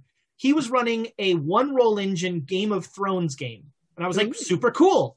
I want to play this. The rules explanation was more than an hour. Oh, wow. And that I don't like. That is too crunchy. We're trying that out right now. And we actually just kind of jumped in there in a home game. And just ran through combat and like, here's what it's like. Yeah, I mean, I think that's certainly one way that you could do it. That's certainly one way that you could do it. But it didn't take that long, is what I'm saying. I'm surprised, and I've actually done one roll engine a lot in the past and had. Well, con games are a different animal, and they're explaining rules at a con is very different than explaining rules in a campaign game, where you have you have the benefit to be able to like introduce rules episodically or kind of as they come up, as opposed to at a con where it's like, you want to do that, I have to tell you how to do that right now. The neat thing about the one roll engine is that it's super lethal. Man, it's dangerous. But I run Cthulhu or BRP, as Chaosium once tried to call it, because it just makes sense. Like if I tell you have a 40% chance to do something, like you can understand that is easy to conceptualize. It's almost as likely I'll do that as it is I won't, and that really helps, especially players who are new to games and that sort of thing kind of come into it. The more that I can get the rules out of the way and let us tell the story. I mean, you guys saw it. I don't roll a lot of dice. I don't like to, I don't like to let the dice get in the way of the story either. Die Schwarze Auge. Oof. Firehawk Shadowchild brings up this it's a German RPG system called the Dark Eye, Die Schwarze Auge. And it's like, I was like, what are you doing over here in German? I know. It's this punishingly complex, like, your encumbrance is algebra, and it matters. And it's just, I'm not a fan. That's not my thing. Like, me neither. Like the world and the environment that I can understand, which is why I'm not so much a fan of D&D. And I like Carbon because I live and work in an environment kind of like Carbon 2185, where it's like, I'm going to imagine a little bit, but I mean, it's not, when Warren would constantly look at me like, why the F are you breaking the game? And I'm like, technically I'm not breaking the game. These are things we kind of do at work. Technically, I'm not breaking the game. The Emma story. Is that going to be the name of our next? Yeah, that's the name. There it We're gonna is. call the character creation. Technically, I'm not breaking the game. Yes. Very One fitting. I'd be really interested in playing, and I have the book. I haven't gotten through it yet. I'm on like page 11 because I fall asleep when I'm reading manuals. Is Tales from the Loop.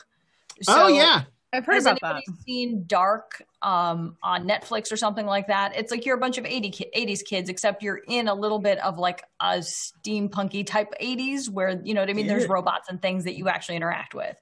And so those are the worlds that I can get into. I'm like, it's not hard. It's not a far stretch to be somebody in the 20s or a kid in the 80s or, there's another game too that I'm interested in playing called Alice is Missing, where you're a teenager and you text each other and try and figure out what happened to Alice. So these are all games that have real life environments and you act within the environment. And so like, if you tell me to roll a dice, that's fine. Whatever. I don't care about rolling the dice. Just tell me what to roll and it's fine. But it's about the environment that we can play in. Yeah. Amy's 2 more cons away from becoming a LARPer. Only if LARPing means I'm in my pajamas. Hey, if you're texting other people, maybe that's just. I'm not sure you want to go to those LARPs. Those are different. Dead Boy wants to see. He's like, but Emma and D&D was amazing. It was a lot of fun. I'm so old, and I've known Amy so long that I remember non-Emma D&D characters. Yeah, her name was Marina. Yeah. Yep. Was that your very first D&D character? Yep, I was a fighter. So I was your classic fighter because it was my first D&D game ever. Wow. To learn the ropes. And then a year and a half into it, I became I was some sort of cleric ranger who rode a flying dog. The halfling outrider. Yes. You were a halfling outrider. You rode your dog. Wow.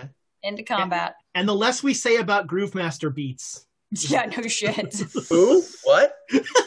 I want to know now that I heard that. Beat Master Groove. Nick's initial character in our game, in this D&D game, was a cat who had a human as a familiar. No, it was the cat was the familiar, but the human was pretty dumb, and the cat was the cat was like running everything. Oh, I love it. And That's it awesome. was. But I then don't Jill remember. killed the human as a warning shot to the party to not go somewhere. Yeah. It Well, was- I was like, okay, I'll dial it back. Fair enough. Okay, I can read between the lines here. Meowsterful. Meowsterful. That was damn it. awesome. oh, Dude. for Pete's sakes! That's an interesting question that I Dead have. Boy will not be for- joining us in season 2. That's an interesting question that I have for you guys. What was your first role-playing character? Rogue. Oh, jeez, I can't remember. So I played a lot of rogues. I was 15. It was a different time. Back when rocks were soft. Go on. First edition D&D. I played a fighter that didn't wear armor and only cared about his hair. And so I would every town we went into, I asked if there was a hair salon. That was my main thing. And because I was a 15-year-old boy, I also wanted to find brothels, even though none of us, we only sort of knew what brothels did. But that's where naked ladies are. So I just wanted to go there. It was... Okay. I wore boots of speed, and the GM, in one of the first... Actually, I hadn't ever thought about this, about how much the GM, Chris Kent, he did something that made me, that I would do. He gave me a sword that was an ardent feminist. And so I had this intelligent sword that was just constantly disgusted by me. And I would, something you would do. Yeah. And I was like, at the time it just annoyed me. But as I think back on it, lessons for life. So somebody, Tamago Tora asked about the best, worst TPKs that any of the players have been involved in. Does destroying all the universe count? I don't know. No, No, not at all. I usually kill my characters off to the side. Yeah. Like they've like you were describing how he ran off on the alien world and got himself killed, and I was kind of like, I hope he doesn't die because I really like this character, but it's like he's not gonna make it. Yeah. I'll be honest, for me, even not playing games on a stream, death needs to have a narrative reason to me, because one of the reasons that I don't play D&D is that death is meaningless. Death in D&D is, well, we got to find some diamond dust. It just has no meaning whatsoever. But when you're playing a game where death means something, even though I went repeatedly through this game to show that it didn't mean anything, it has to have a narrative reason. It can't just be like, and then somebody got shot and that was the end of it. And so, you do stuff like, Alexandra loses her voice, or, you do sort of things that are traumatic that serve a similar purpose to death. But like, somebody's death needs to serve the story. You say that, but I can't help but remember your Dwarven Bard that you had in that game, and like you had such a death wish, and like my paladin was just like trying to keep me alive, keep you alive, and like there were times where it's like you were just going down, and he would like he had gone through the ringer for you, and he'd be standing above you with lay hands, just his own blood pouring down on you, like, here we are again, like. That was that was a bard whose instrument of choice was power ballads, and who cooked with, I think, methamphetamine as a seasoning. We talked about, what is it? Coffee for Dwarves was cocaine. And he cooked up my paladin at one point. Yeah. Nice. Oh, geez. Nice. But yeah, I don't like TPKs is a, unless you're doing something like a mitten or something like that, where you're expecting people to die. And actually, not to bite the hand that feeds me, but I think one of the structural problems with the mitten is that it's sort of like, okay, keep fighting until you die, and now there's two of you left, and the three people are sitting there. I think we're starting. The stuff Thomas is starting to do, I think, is going to change that and make it more interesting. But unless you're doing something like a mitten, death is like the least interesting thing that can happen. It's like I said back in the beginning, death is absolution. Death is, what are the real repercussions? Right. Yeah, I think I've only been involved in a TPK once, and I put heavy quotation marks around it because we didn't actually die. It was in Dragon of Icespire Peak. Where we were all knocked unconscious and dragged away, and one person. Yeah, fair enough. But yeah, it was interesting. Yeah, there's actually a whole section in the Cthulhu rulebook that talks about I don't really do this that much, partly because player agency stuff, but there's a whole bunch of Cthulhu stuff that is what happens if the party gets captured. And I've played games where we have to do like the escape from the cultist scene and that sort of thing and get our stuff back and all that. Right. Somebody else asked a question there that, it was, let's see here. It belongs that to was agonizing though. What James put us through there. I was like, it was the one that like, I was freaking out. It was difficult. It was definitely one of the more difficult experiences that I've had in a D&D game. And yeah, that's the closest to a TPK that I've ever seen. We all lost, and we were all at the mercy of. That's as close as Yeah, that's as close, and that's as close to a TPK as I've ever been. Quite honestly, had you guys not joined the game yet when Jill TPK'd us twice? I think before you guys joined. I don't think I was there for that. I don't know. Were you guys there for the Pineapple of Happiness? The what? Were you on? Oh no. So we got TPK'd once on the boat, and then we got TPK'd like in the very beginning. We were like 3rd level, and we like blundered into this ambush and just did everything wrong. Thomas was there because didn't you guys wake up at the stone again or something? Yeah. We found out that we were eternal, and I was like, my character actually was like, I'm a god. Yeah. Oh, I remember that complex. Yeah, I remember that one. Ezra floated around because he was a god that he couldn't touch the ground for like years. Yeah, by the time I was 6th or 7th level, I just stopped touching the ground. I cast Overland Flight every day and would just like float about 4 inches off the ground. Then I was like, well, my dog can do that too, so I would cast Fly on my dog and ride my flying dog. She would run. She'd fly circles around me because she had better maneuverability. All right, so we had planned for this to be about a 2-hour show, and I think. Well, do you guys have any questions about the module? We'll sort of head towards the end game here.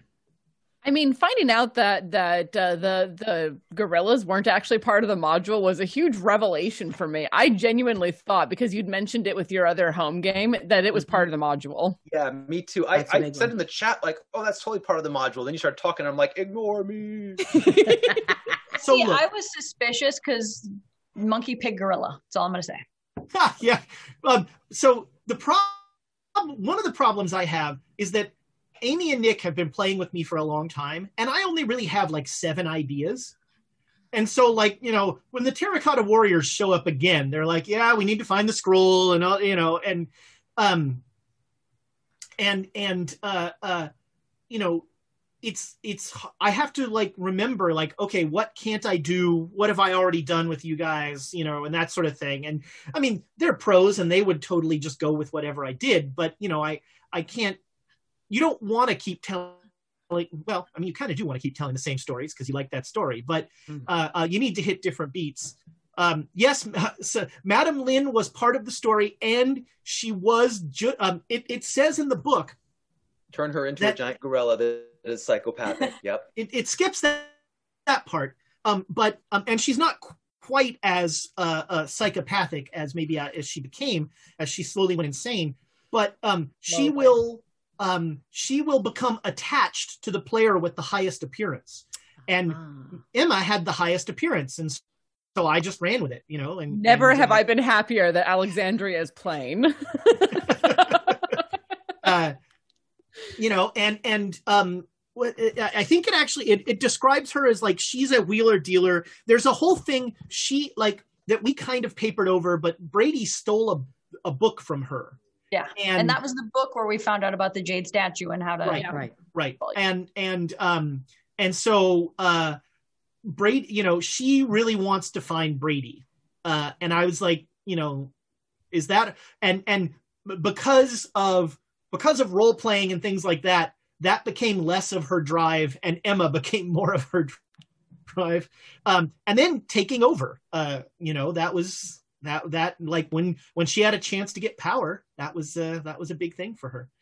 I do have a question in here. Yeah. Somebody did ask about how to manage hit points. Oh, yeah. Make it cinematic. I'm a big believer in things have a cinematically appropriate number of hit points. You know, there's a whole school of thought of like this encounter needs to take 15% of your resources and so on and so forth. You know, partly this is my just stupid idea, but combat is the least interesting thing almost always that happens in games. And so, you know, the more you can either make it interesting for some reason, make it matter to the characters, give it stakes, otherwise get it over with and get out of there. It's also why don't do things like, you know, oh, you're trying to park, make a drive roll. You know, that's just not only roll dice when it matters. How are we supposed to improve our drive skill, Ezra? That's like Thomas and his pilot skill. Yeah. We played a whole game where all Thomas wanted to do was drive a boat so he could improve his pilot skill. He was a bootlegger, God damn it. But yeah, don't like. There's, you know, make fights interesting, make them matter to the characters, but don't make them go on for a really long time, and don't, you know, run the table quickly. Like if you're GMing, the biggest favor you can do your players is remember their initiatives and just go boom, boom, boom. You know, just zip through them as much as you can and have them in order, because that, like, the mechanics of combat, kind of system agnostic here. The mechanics of combat are one of the biggest drags on anything. Yeah. One of my favorite things that some GMs do that I've started doing is say this person is up and this person's on deck. Yeah. To make that person be like, you're up next, get ready. Yeah. Or the fact that, like, as a player, you should know who you follow, or some GMs go around the table. so that it's not hard to know it's coming this way or it's coming this way. Yeah, it depends if there's initiative or not. But yeah, go around the table. Yeah, a lot of times in games, I'll just go around, I'll reverse direction going around the table, that sort of thing. Oh, how is the Duchess 5 years later? Some people had a suggestion that the She Duchess... Mary Rogers. I don't see either of them being okay with that. I don't either. I mean, the Duchess, I mean, he's an American, and Rogers, you know, he's a very common man. Rogers is married to his work. Yeah, that's the thing too, is he wouldn't.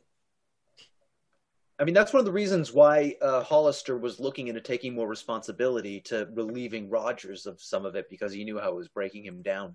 Mm-hmm. It's still like things I love about games. All of that Rogers stuff and all of kind of the back half of this all happened because Nick fumbled. That 100. That was like, wow. That was amazing. Nick rolled 100, and I was like, okay, you know, and now there's somebody following you, and Rogers was born, and you know, we kind of went from there. There he is. My guess is that 5 years later, the Duchess is on whatever boat one of the PCs is on. We're heading to the wedding. Yeah, that's right. Oh my God. Donald and Alexandra get married on a boat. No! Don't. They would know better than to do that. No, but while we're going over to see them, we'd be on a boat. Yeah, that's right. Yeah. And Jack Mackerel asks, running mass at home, what's the best method to prepare as a GM? The best method to prepare as a GM for anything, the first step, read the module, then start over and read it again. Mm-hmm.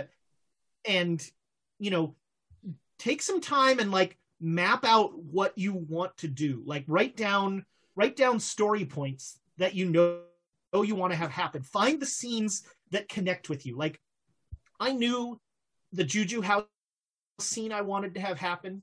I knew in Peru I wanted the what's his name? I forgot the guy's name, to take people over. I wanted that to happen. You know, so like find what was the drug addict's name? I've forgotten. That was a long time ago. Yeah. Frank Sinatra. Mendoza? Yeah. No, Mendoza was the Karasiri, the English guy who was the drug addict, who the guy who turned out to be Nyarlathotep. What was his name? Oh, jeez. Too far in the past. That guy. Yeah, that guy. That guy. Here we go. Larkin. Augustus Larkin. Oh. The guy with the tattoo on his chest. Oh, yeah. The foppish Englishman, heroin addict. It's been a long time. Yeah. But like I knew, because he had the dominate spell, and I knew I wanted to use that at some point, you know. And so like find little bits that you know you want to have happen. Don't get so in love with something, you know, that you railroad the players. Be on your feet enough to like go where they want to go, because they're going to go to Rome, and you're going to have to like come up with stuff in Rome, or they're going to. But read it a bunch of times. There's actually a really great in the front of the book. There's a whole section on the backstory that goes through everything the Carlisle expedition did and everything they're doing, and it gives you a timeline that is great and really useful to sort of know, okay, here's when this happens, here's when that happens. Give your players that calendar and let them keep track of what day it is. That's, that's hugely useful. And decide how much of a thing you want that to be. Like, I liked having the game on a clock. That to me is interesting. Or you could do what they did in that 24-hour one and just see how far you get in 24 hours. Yeah. That was insane. That was nuts. Mm-hmm. So, it's 8 o'clock. Should we talk a little bit about season? Oh, is there any other questions or anything before? Well, I had a question. Was there anything that we missed that you particularly wish? No. Anything that we missed that you particularly wish that we had hit?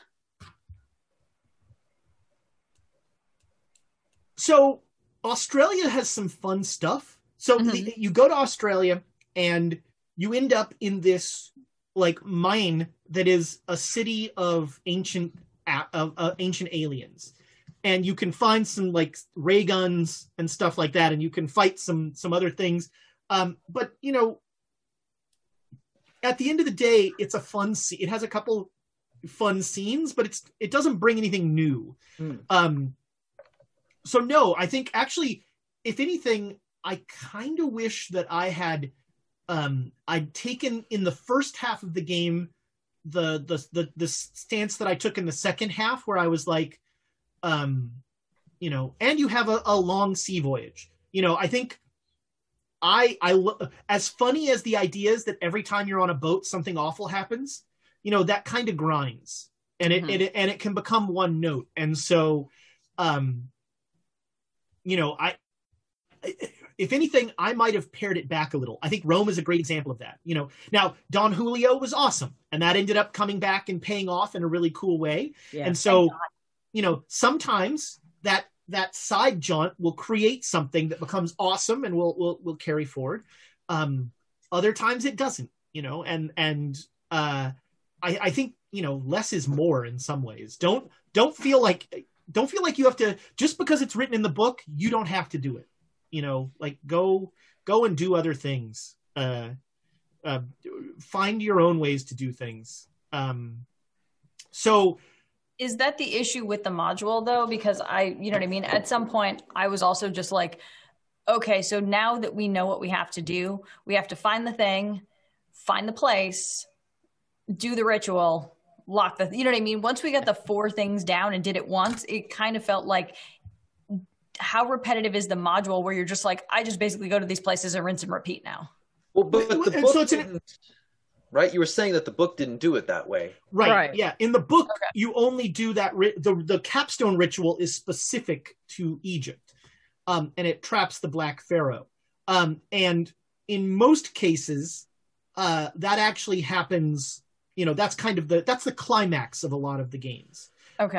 Because technically, going by the ritual as they have it in the book, as soon as you seal that pyramid, they can't really do what they want to do. Now they've still got a big bomb and everything, you know. So the bomb is actually part of the game. The weapon. The idea is that there's a rift in the sky, and not Penhew, the other guy, Stanford. Not Stanford, the guy who we killed off. But anyway, he's going to shoot up there, tear the rift open, and that's going to bring Azathoth out, you know, and that's going to end the world. Right. And so, you know, there's usually the big finale at Grey Dragon Island, but really most games in Egypt with that scene.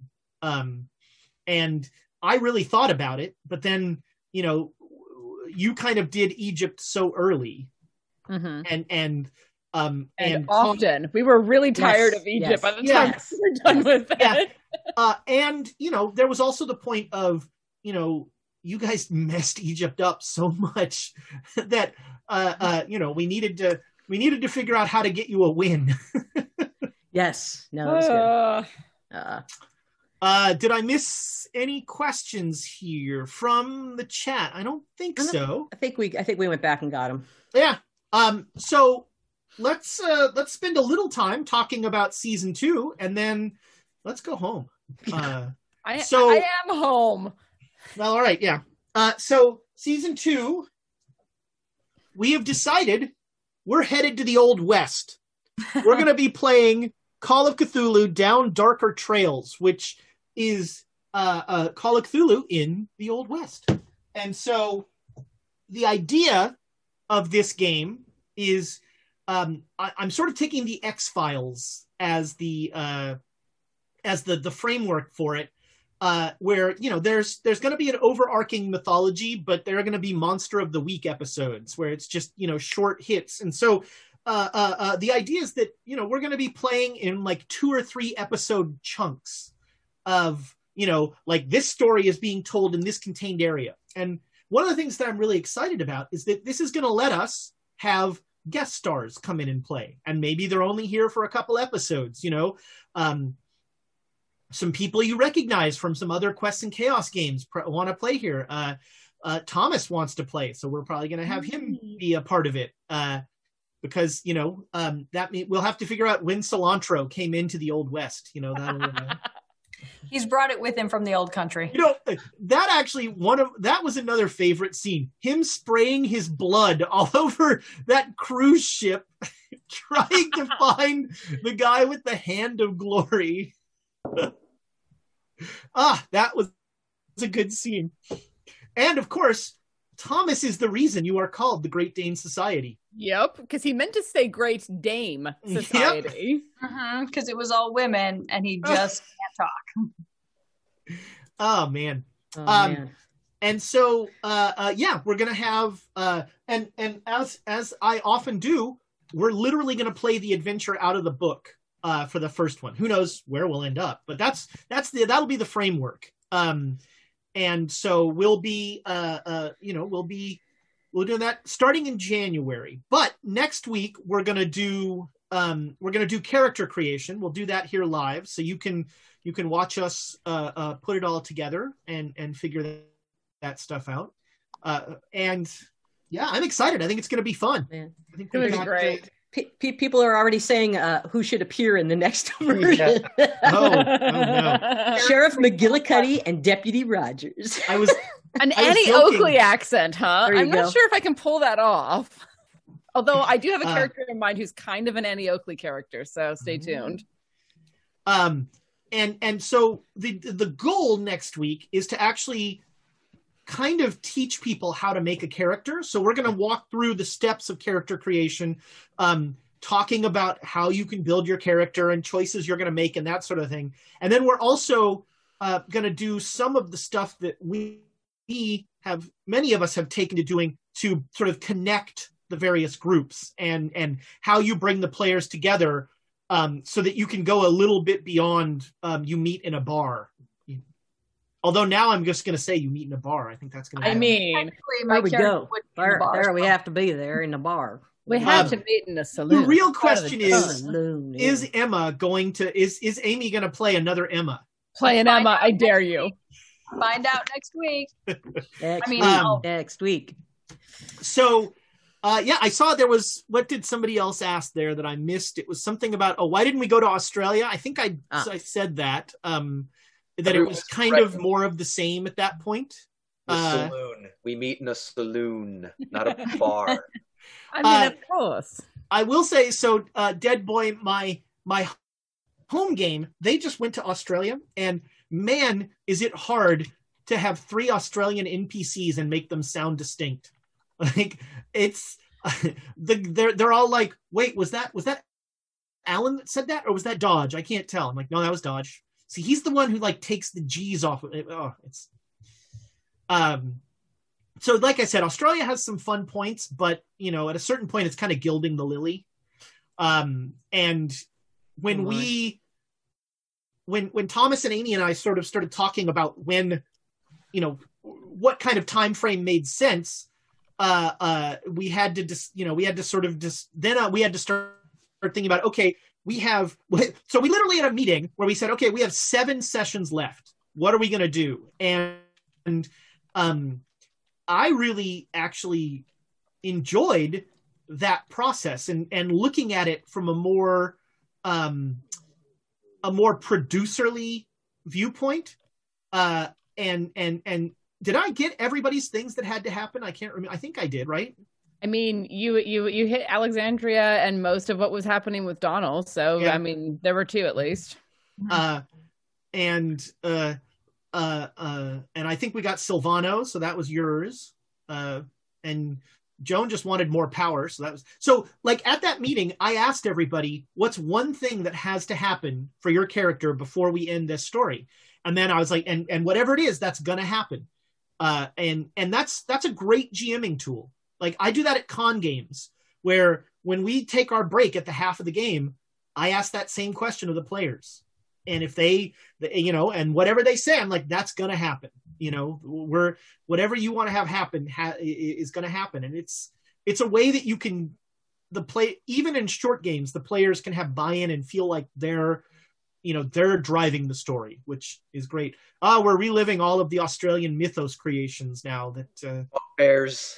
As has been pointed out, Australia doesn't need the help. It's already basically a mythos wasteland. Yeah. One of the scenes that they had in the home game was a guy just telling them all the various ways they could die in camp. And their bush ranger, his final advice was, "My advice is just don't leave your tent at night. If you have to pee, have a can in your tent. You're going to be better off, mate." That was his. So they're all terrified of the Australian outback. Wow. Also, as for me personally, the Australia episode has something that I can't stand, which is random encounters. Oh. It does the thing it has like, you're going to go on this journey and roll a die and see what happens, and that's just not how I like to tell stories. Though you just pick the encounters you like, and you roll the dice, and you're like, this is what you come across. That's what ends up happening. Yes. Yeah. And then we say you didn't look at the dice roll. And you say, shut the fuck up or I'll kill you all. Yeah. One of the benefits of playing remotely is I can just make the roll whatever I want. Nice. Although I never do. I should. Oh man. Oh, yeah, a couple people are talking about, time traveling Emma and Joan show up. Do we have to mess with Joan and Emma? Do we have to clean up their messes? I think, if poor Nick, who created 3 different characters, none of whom died, and was dreading the moment that we all wanted, where they would all 3 be in a room together. Because I'll tell you, as a GM, the hardest thing to do is to have a conversation with yourself. When it comes up and you're just like, wow, what I don't. But so probably funny as that would be, I think we're going to try and avoid that stuff and let people get good at playing one character as opposed to trying to play several. I managed to get that out of the way pretty early with Alexandria in the same room as Doyle said, even if Alexandria was in fact unconscious and didn't have to talk to him. It's true. It's true. Yes. Gosh, I had, that's the question. All right. So we'll start. All right, Joan, you are going to establish the over under, and then everybody else is going to guess over or under. So I'm going to give you a stat. You're going to give me a number, and then they're all going to say if it's over or under. And chat, you can play too.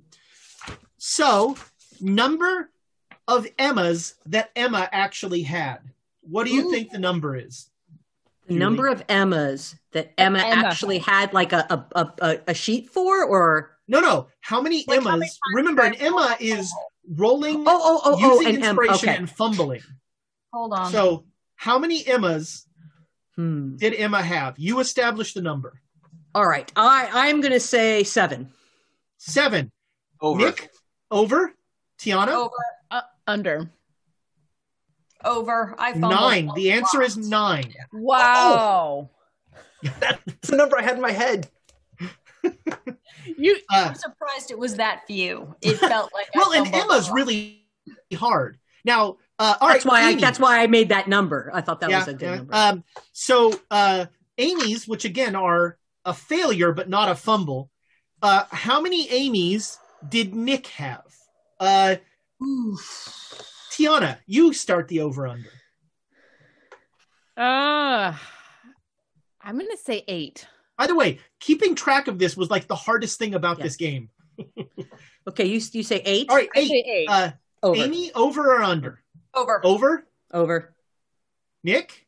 I'm going to say under. My thing, I rolled Nicks.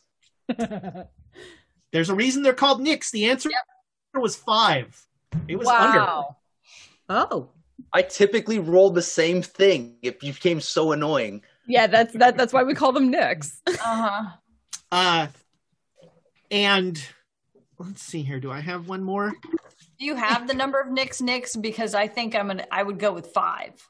The number of times. Don't have the number of Nicks came up. It took a little while for us to recognize that phenomenon. Well, we will have to catch that in campaign too. It's the Amy's, the Emmas, and the Nicks. That's right. I know I think the game before last, I think I got 2. That was something. Because I remember you having 2 like together, and I was like, it feels like you would have somewhere between 4 and 5. You rolled one in. What are Ezra's? Somebody. I was about to ask, what are Ezra's? Ezra's. I don't know. Are Ezra's or don't roll dice? People are like, don't forget. What? Oh, good. Oh. Did I do that? Wow. Yes. Oh, anytime you lift up the dice, you go, hoo, hoo, hoo, and you... Oh, no, those are called Birds of Paradise. That's not an Ezra. Yeah. That's a BOP right there. BOP or Andrea's, which? Oh. It depends on who you are, because for him it's a Birds of Paradise. For us, it's Andrea. It's got to be an Andrea. Oh, nice. I like Andrea! it. Yeah, we'll keep track of those. Those are pretty sweet. Oh yeah, I remember. Do you remember the drinking game? Which one? They came up with a drinking game for us, and it was like every time I say everything fine, you have to drink water. Yes. Like, yes. There was a whole thing. I'd forgotten about that until somebody mentioned it in there. Or every time that you say, "I'd like to make you an offer," and I immediately respond with, "Oh gods." And I say yes. I have to do that more. I forgot. So running this module was one of the hardest things I've ever done, between cast changes, world reboots, just all the stuff. It was pandemic. Pandemic. It was hard. And like I have a natural, well, no, not a natural, but I see all the ways that I could have done things so much better. You know, things like remembering the names of NPCs, or, you know, or remembering the basic timeline of the game, and you know, great, you guys were on top of stuff, so you would always remind me and that sort of thing. But like, it was. I'm looking forward to, you know, not having a giant. You know, in some ways, this module is somewhat fragile. You know, there's a lot of stuff that has to happen, and a lot of balls in the air that you have to keep in the air. And I'm looking forward to a little more storytelling and a little more sort of, you know, having a chance to do what we want to do. Yes, of course, Lucifer reminds us this is episode 69. Yeah. I will follow up on what Tigerion said, though, and I know this was one of the hardest things that you've done, and there's been a lot of reasons why it's been difficult, but this has also been, I mean, this is one of the games, right? Masks of Nyarlathotep is one of the iconic games, and getting to play through this game with this group of people and have it end as well as it did, this has been incredible. Yeah. And thank you, Ezra. And thank you, Amy and QNC, of course, and everyone who's been here. This has just been incredible. I mean, It's been one of the big, like, role-playing things for me. This has been amazing. I mean, I think I said this last time. Between playing and GMing, I've run this 3 times, and this is the first time I've finished it. Congratulations. Congratulations. Very exciting. It's very hard to finish. Yeah. I mean, we finished Murder on Orient Express. There will never be a better ending. That was the best ending. Oh. Thomas. It's never going to get better. We almost finished. Horrible. Everyone was so mad at me. I didn't like it at all. It was both of you. Yeah. I mean, it was outstanding. Excuse me getting all sappy, but you guys have been amazing. This has been just a great way to end the game. No problem. This is awesome, guys. Even though it is literally on rails, I really like Horror on the Orient Express. And even though it makes no logical sense, because it's literally like, we get off the train and something horrible happens to us, and then we get back on the train. Because we never learn. You know, and somehow magically, the Orient Express is waiting for us this whole time. Until Thomas burns it down. Until Thomas blows it up. So, it's the Old West. We have to get on a train. Yeah. Right? We're going to have to get on the train. It's going to be great. There will definitely be trains. Stagecoaches, trains, all that. Stagecoaches, trains, and horses. But I can't, My character will like the brothels, the gambling. I have to talk to you at some point, Amy, because there's a character that I kind of want to tie to yours, my secondary character, who I think would be, they'd be interesting to tie along. I don't know if we could do the Orient Express again. Season 3, yes. We cannot end it the same way. So when I started running Horror on the Orient Express for them, I was running like the old school version that was even more on rails. And then I got the new version, and the new version, like when I was running the original, I was like, oh, I'm going to do flashbacks. This will be fun. And then I got the new version, and it had flashbacks in it. And I was like, oh, all right, well, but the flashbacks were like the best. I blame the flashbacks. Yeah. The flashbacks were like my favorite part. It was crazy. Well, I think Tigerian, we're actually going to have everybody's, maybe not enduring character creation, but everybody's going to have 2 characters just in case. And then, so we can, we'll probably do something similar like we did with the B team, where we can introduce the new characters and have them in.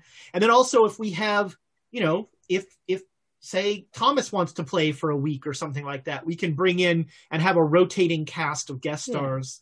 I'm one character for me this time. Well, now I have to kill him. Yep. Brutally. I'm going to put it out there right now. Andrea of the Burbs, I want you to make us a version of the Great Dane Society logo with a 10-gallon hat on the dog. There you go. Please. There you go. And the 2 little ears sticking out. Oh my God. Just take this dog and put a 10-gallon hat right there. Yeah. Oh yeah, I could have used the coaster that should be on your desk. Well, but this, I just wanted to show off my wife's handiwork. Yeah. That's good stuff.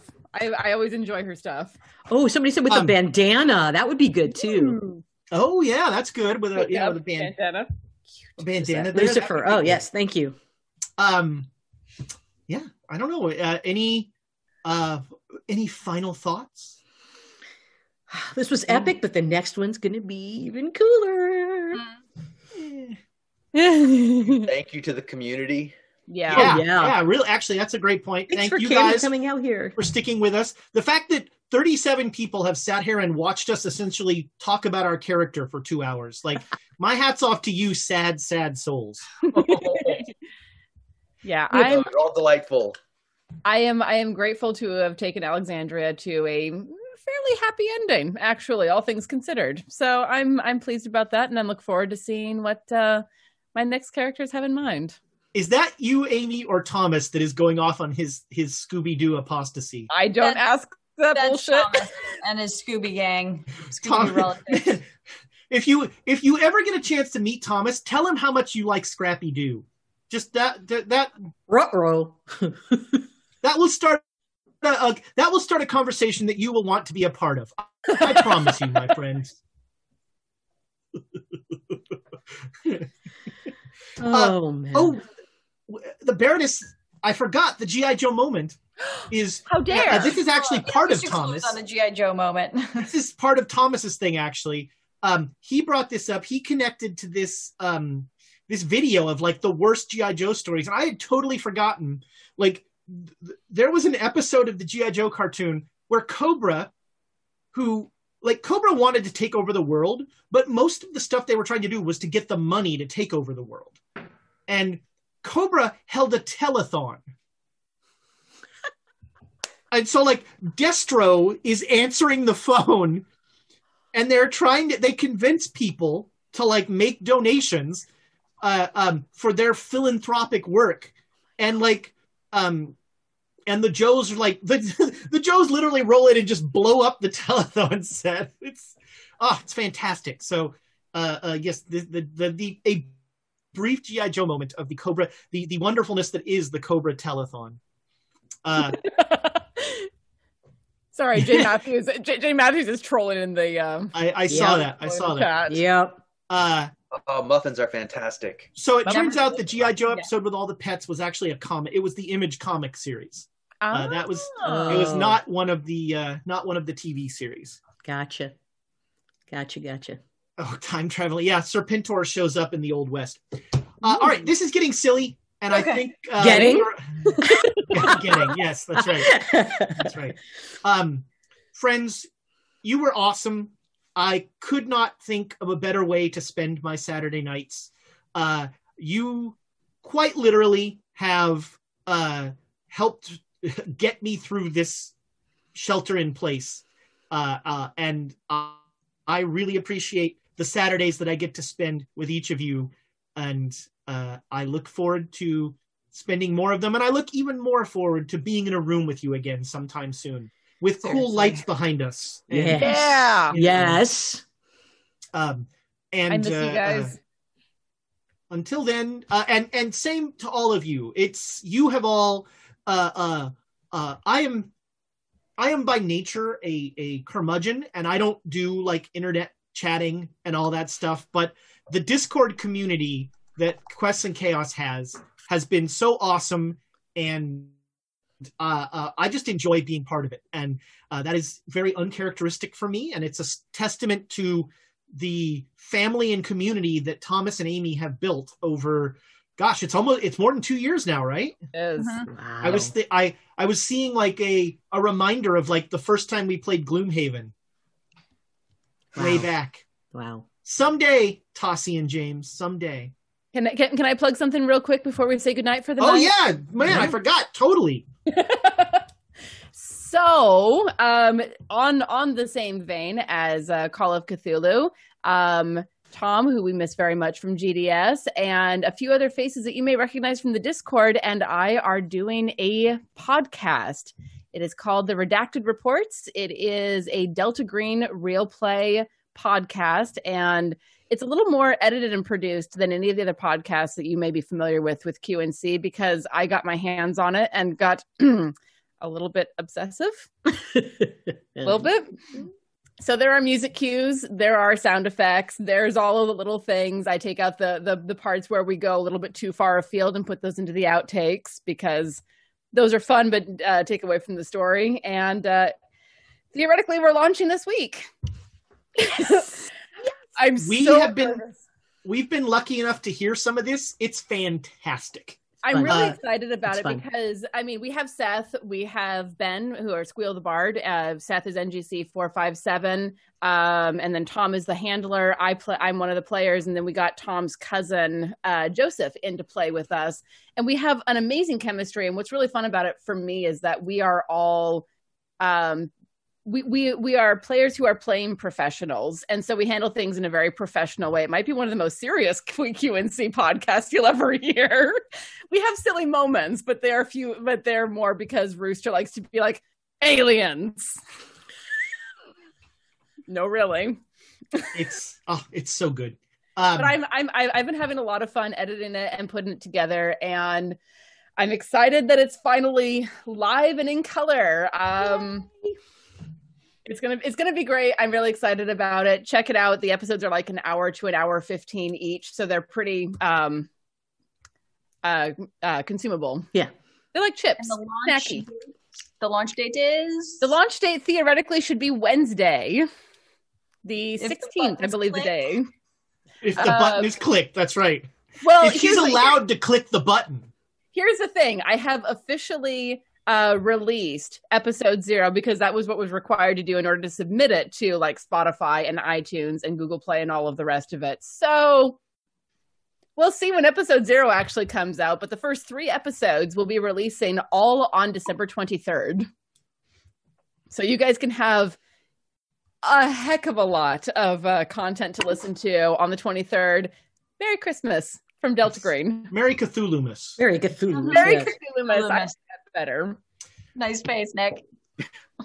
While we're plugging things, I'm going to, mainly from my accountability, I'm going to say that I am also releasing a podcast. I have a GMing podcast. When? So it theoretically exists, and I've recorded 2 of them. The plan, so I recorded my first episode with Eugenio Vargas, who is the storyteller they call the outstanding streamed game Into the Motherlands, which is a really cool. They're actually making the game system as they're playing, which is really cool. There's a whole development team, not the player, but they created the game system for this really cool. Cypher of Tyr is doing it, and a bunch of really neat people. And so it's essentially just me spending an hour to an hour and a half talking with GMs about GMing. And it's called Keep the Game Moving. And I'm going to release the Eugenio one probably next week. And then in January, every other week, we're going to have a new one out. And I've already gotten a couple of Quests and Chaos GMs who've said they're going to be part of it. So I'll be talking with them. That's your plug. Anything to plug? Amy, anything you want to plug? Nick, will you be at the Laugh Shack in? Yeah, exactly. I'll be at Roosters, doing stand-up, 2 shows, 2 drink minimum. Try the veal. Exactly. It's delicious. Nope, I think that's it. I think just the fact that we're going to be back next year with a whole new slate of shows, and that we're going to ask everybody to watch, subscribe, listen, hit the like button, share it with your friends, and that we're going to do some games over the holidays and just be back next year with all new stuff. Join our Patreon if you haven't. Quests and Chaos. What is it? Patreon.com, Quests and Chaos, I think it is. Yeah. Thank you so much. YouTube, Twitch, we've gotten so much love from there. So many subscribers, people in the comments. It's outstanding. We love to just talk with people about, this is what we do, nerd out about the cool things we've been doing. So, we're happy to keep talking with them. This is one of the rare times where I actually get to talk about characters and no one tells us to shut the fuck up. Yes. Great. One of my favorite parts of Big Bad Con is Big Bad Con, the best gaming convention in the Bay Area, bar none. They actually have a charity booth called Tell Me About Your Character. Because let's be honest, nobody wants to hear about your character. So you pay $5 to charity and someone will enthusiastically listen and ask questions about your character. It's outstanding. I did it. I was like, let me tell you about my high school D&D character. Nice. And, you make a donation to a great charity. I love it. It's fantastic. I would totally man that booth, though. I would. Yeah, I would. Other people's characters is interesting to me. Yeah, well, it's a great way to volunteer. I would pay the money, and I would literally, my goal would be your job is to not laugh unless it's really funny. And then try, I would be okay, that wasn't good enough. What's the next bullshit I can come up with? Here's new $5. All right, let's try this again. Amy does this and questions the sincerity of the volunteer. Outstanding. Was that Thomas laughing? Was that Thomas or Ed? That is, oh my God, that's there's awesome. not a better note to end on. Yes. So, goodbye, internet friends. Until 2021. Good night, friends. Good night. Bye.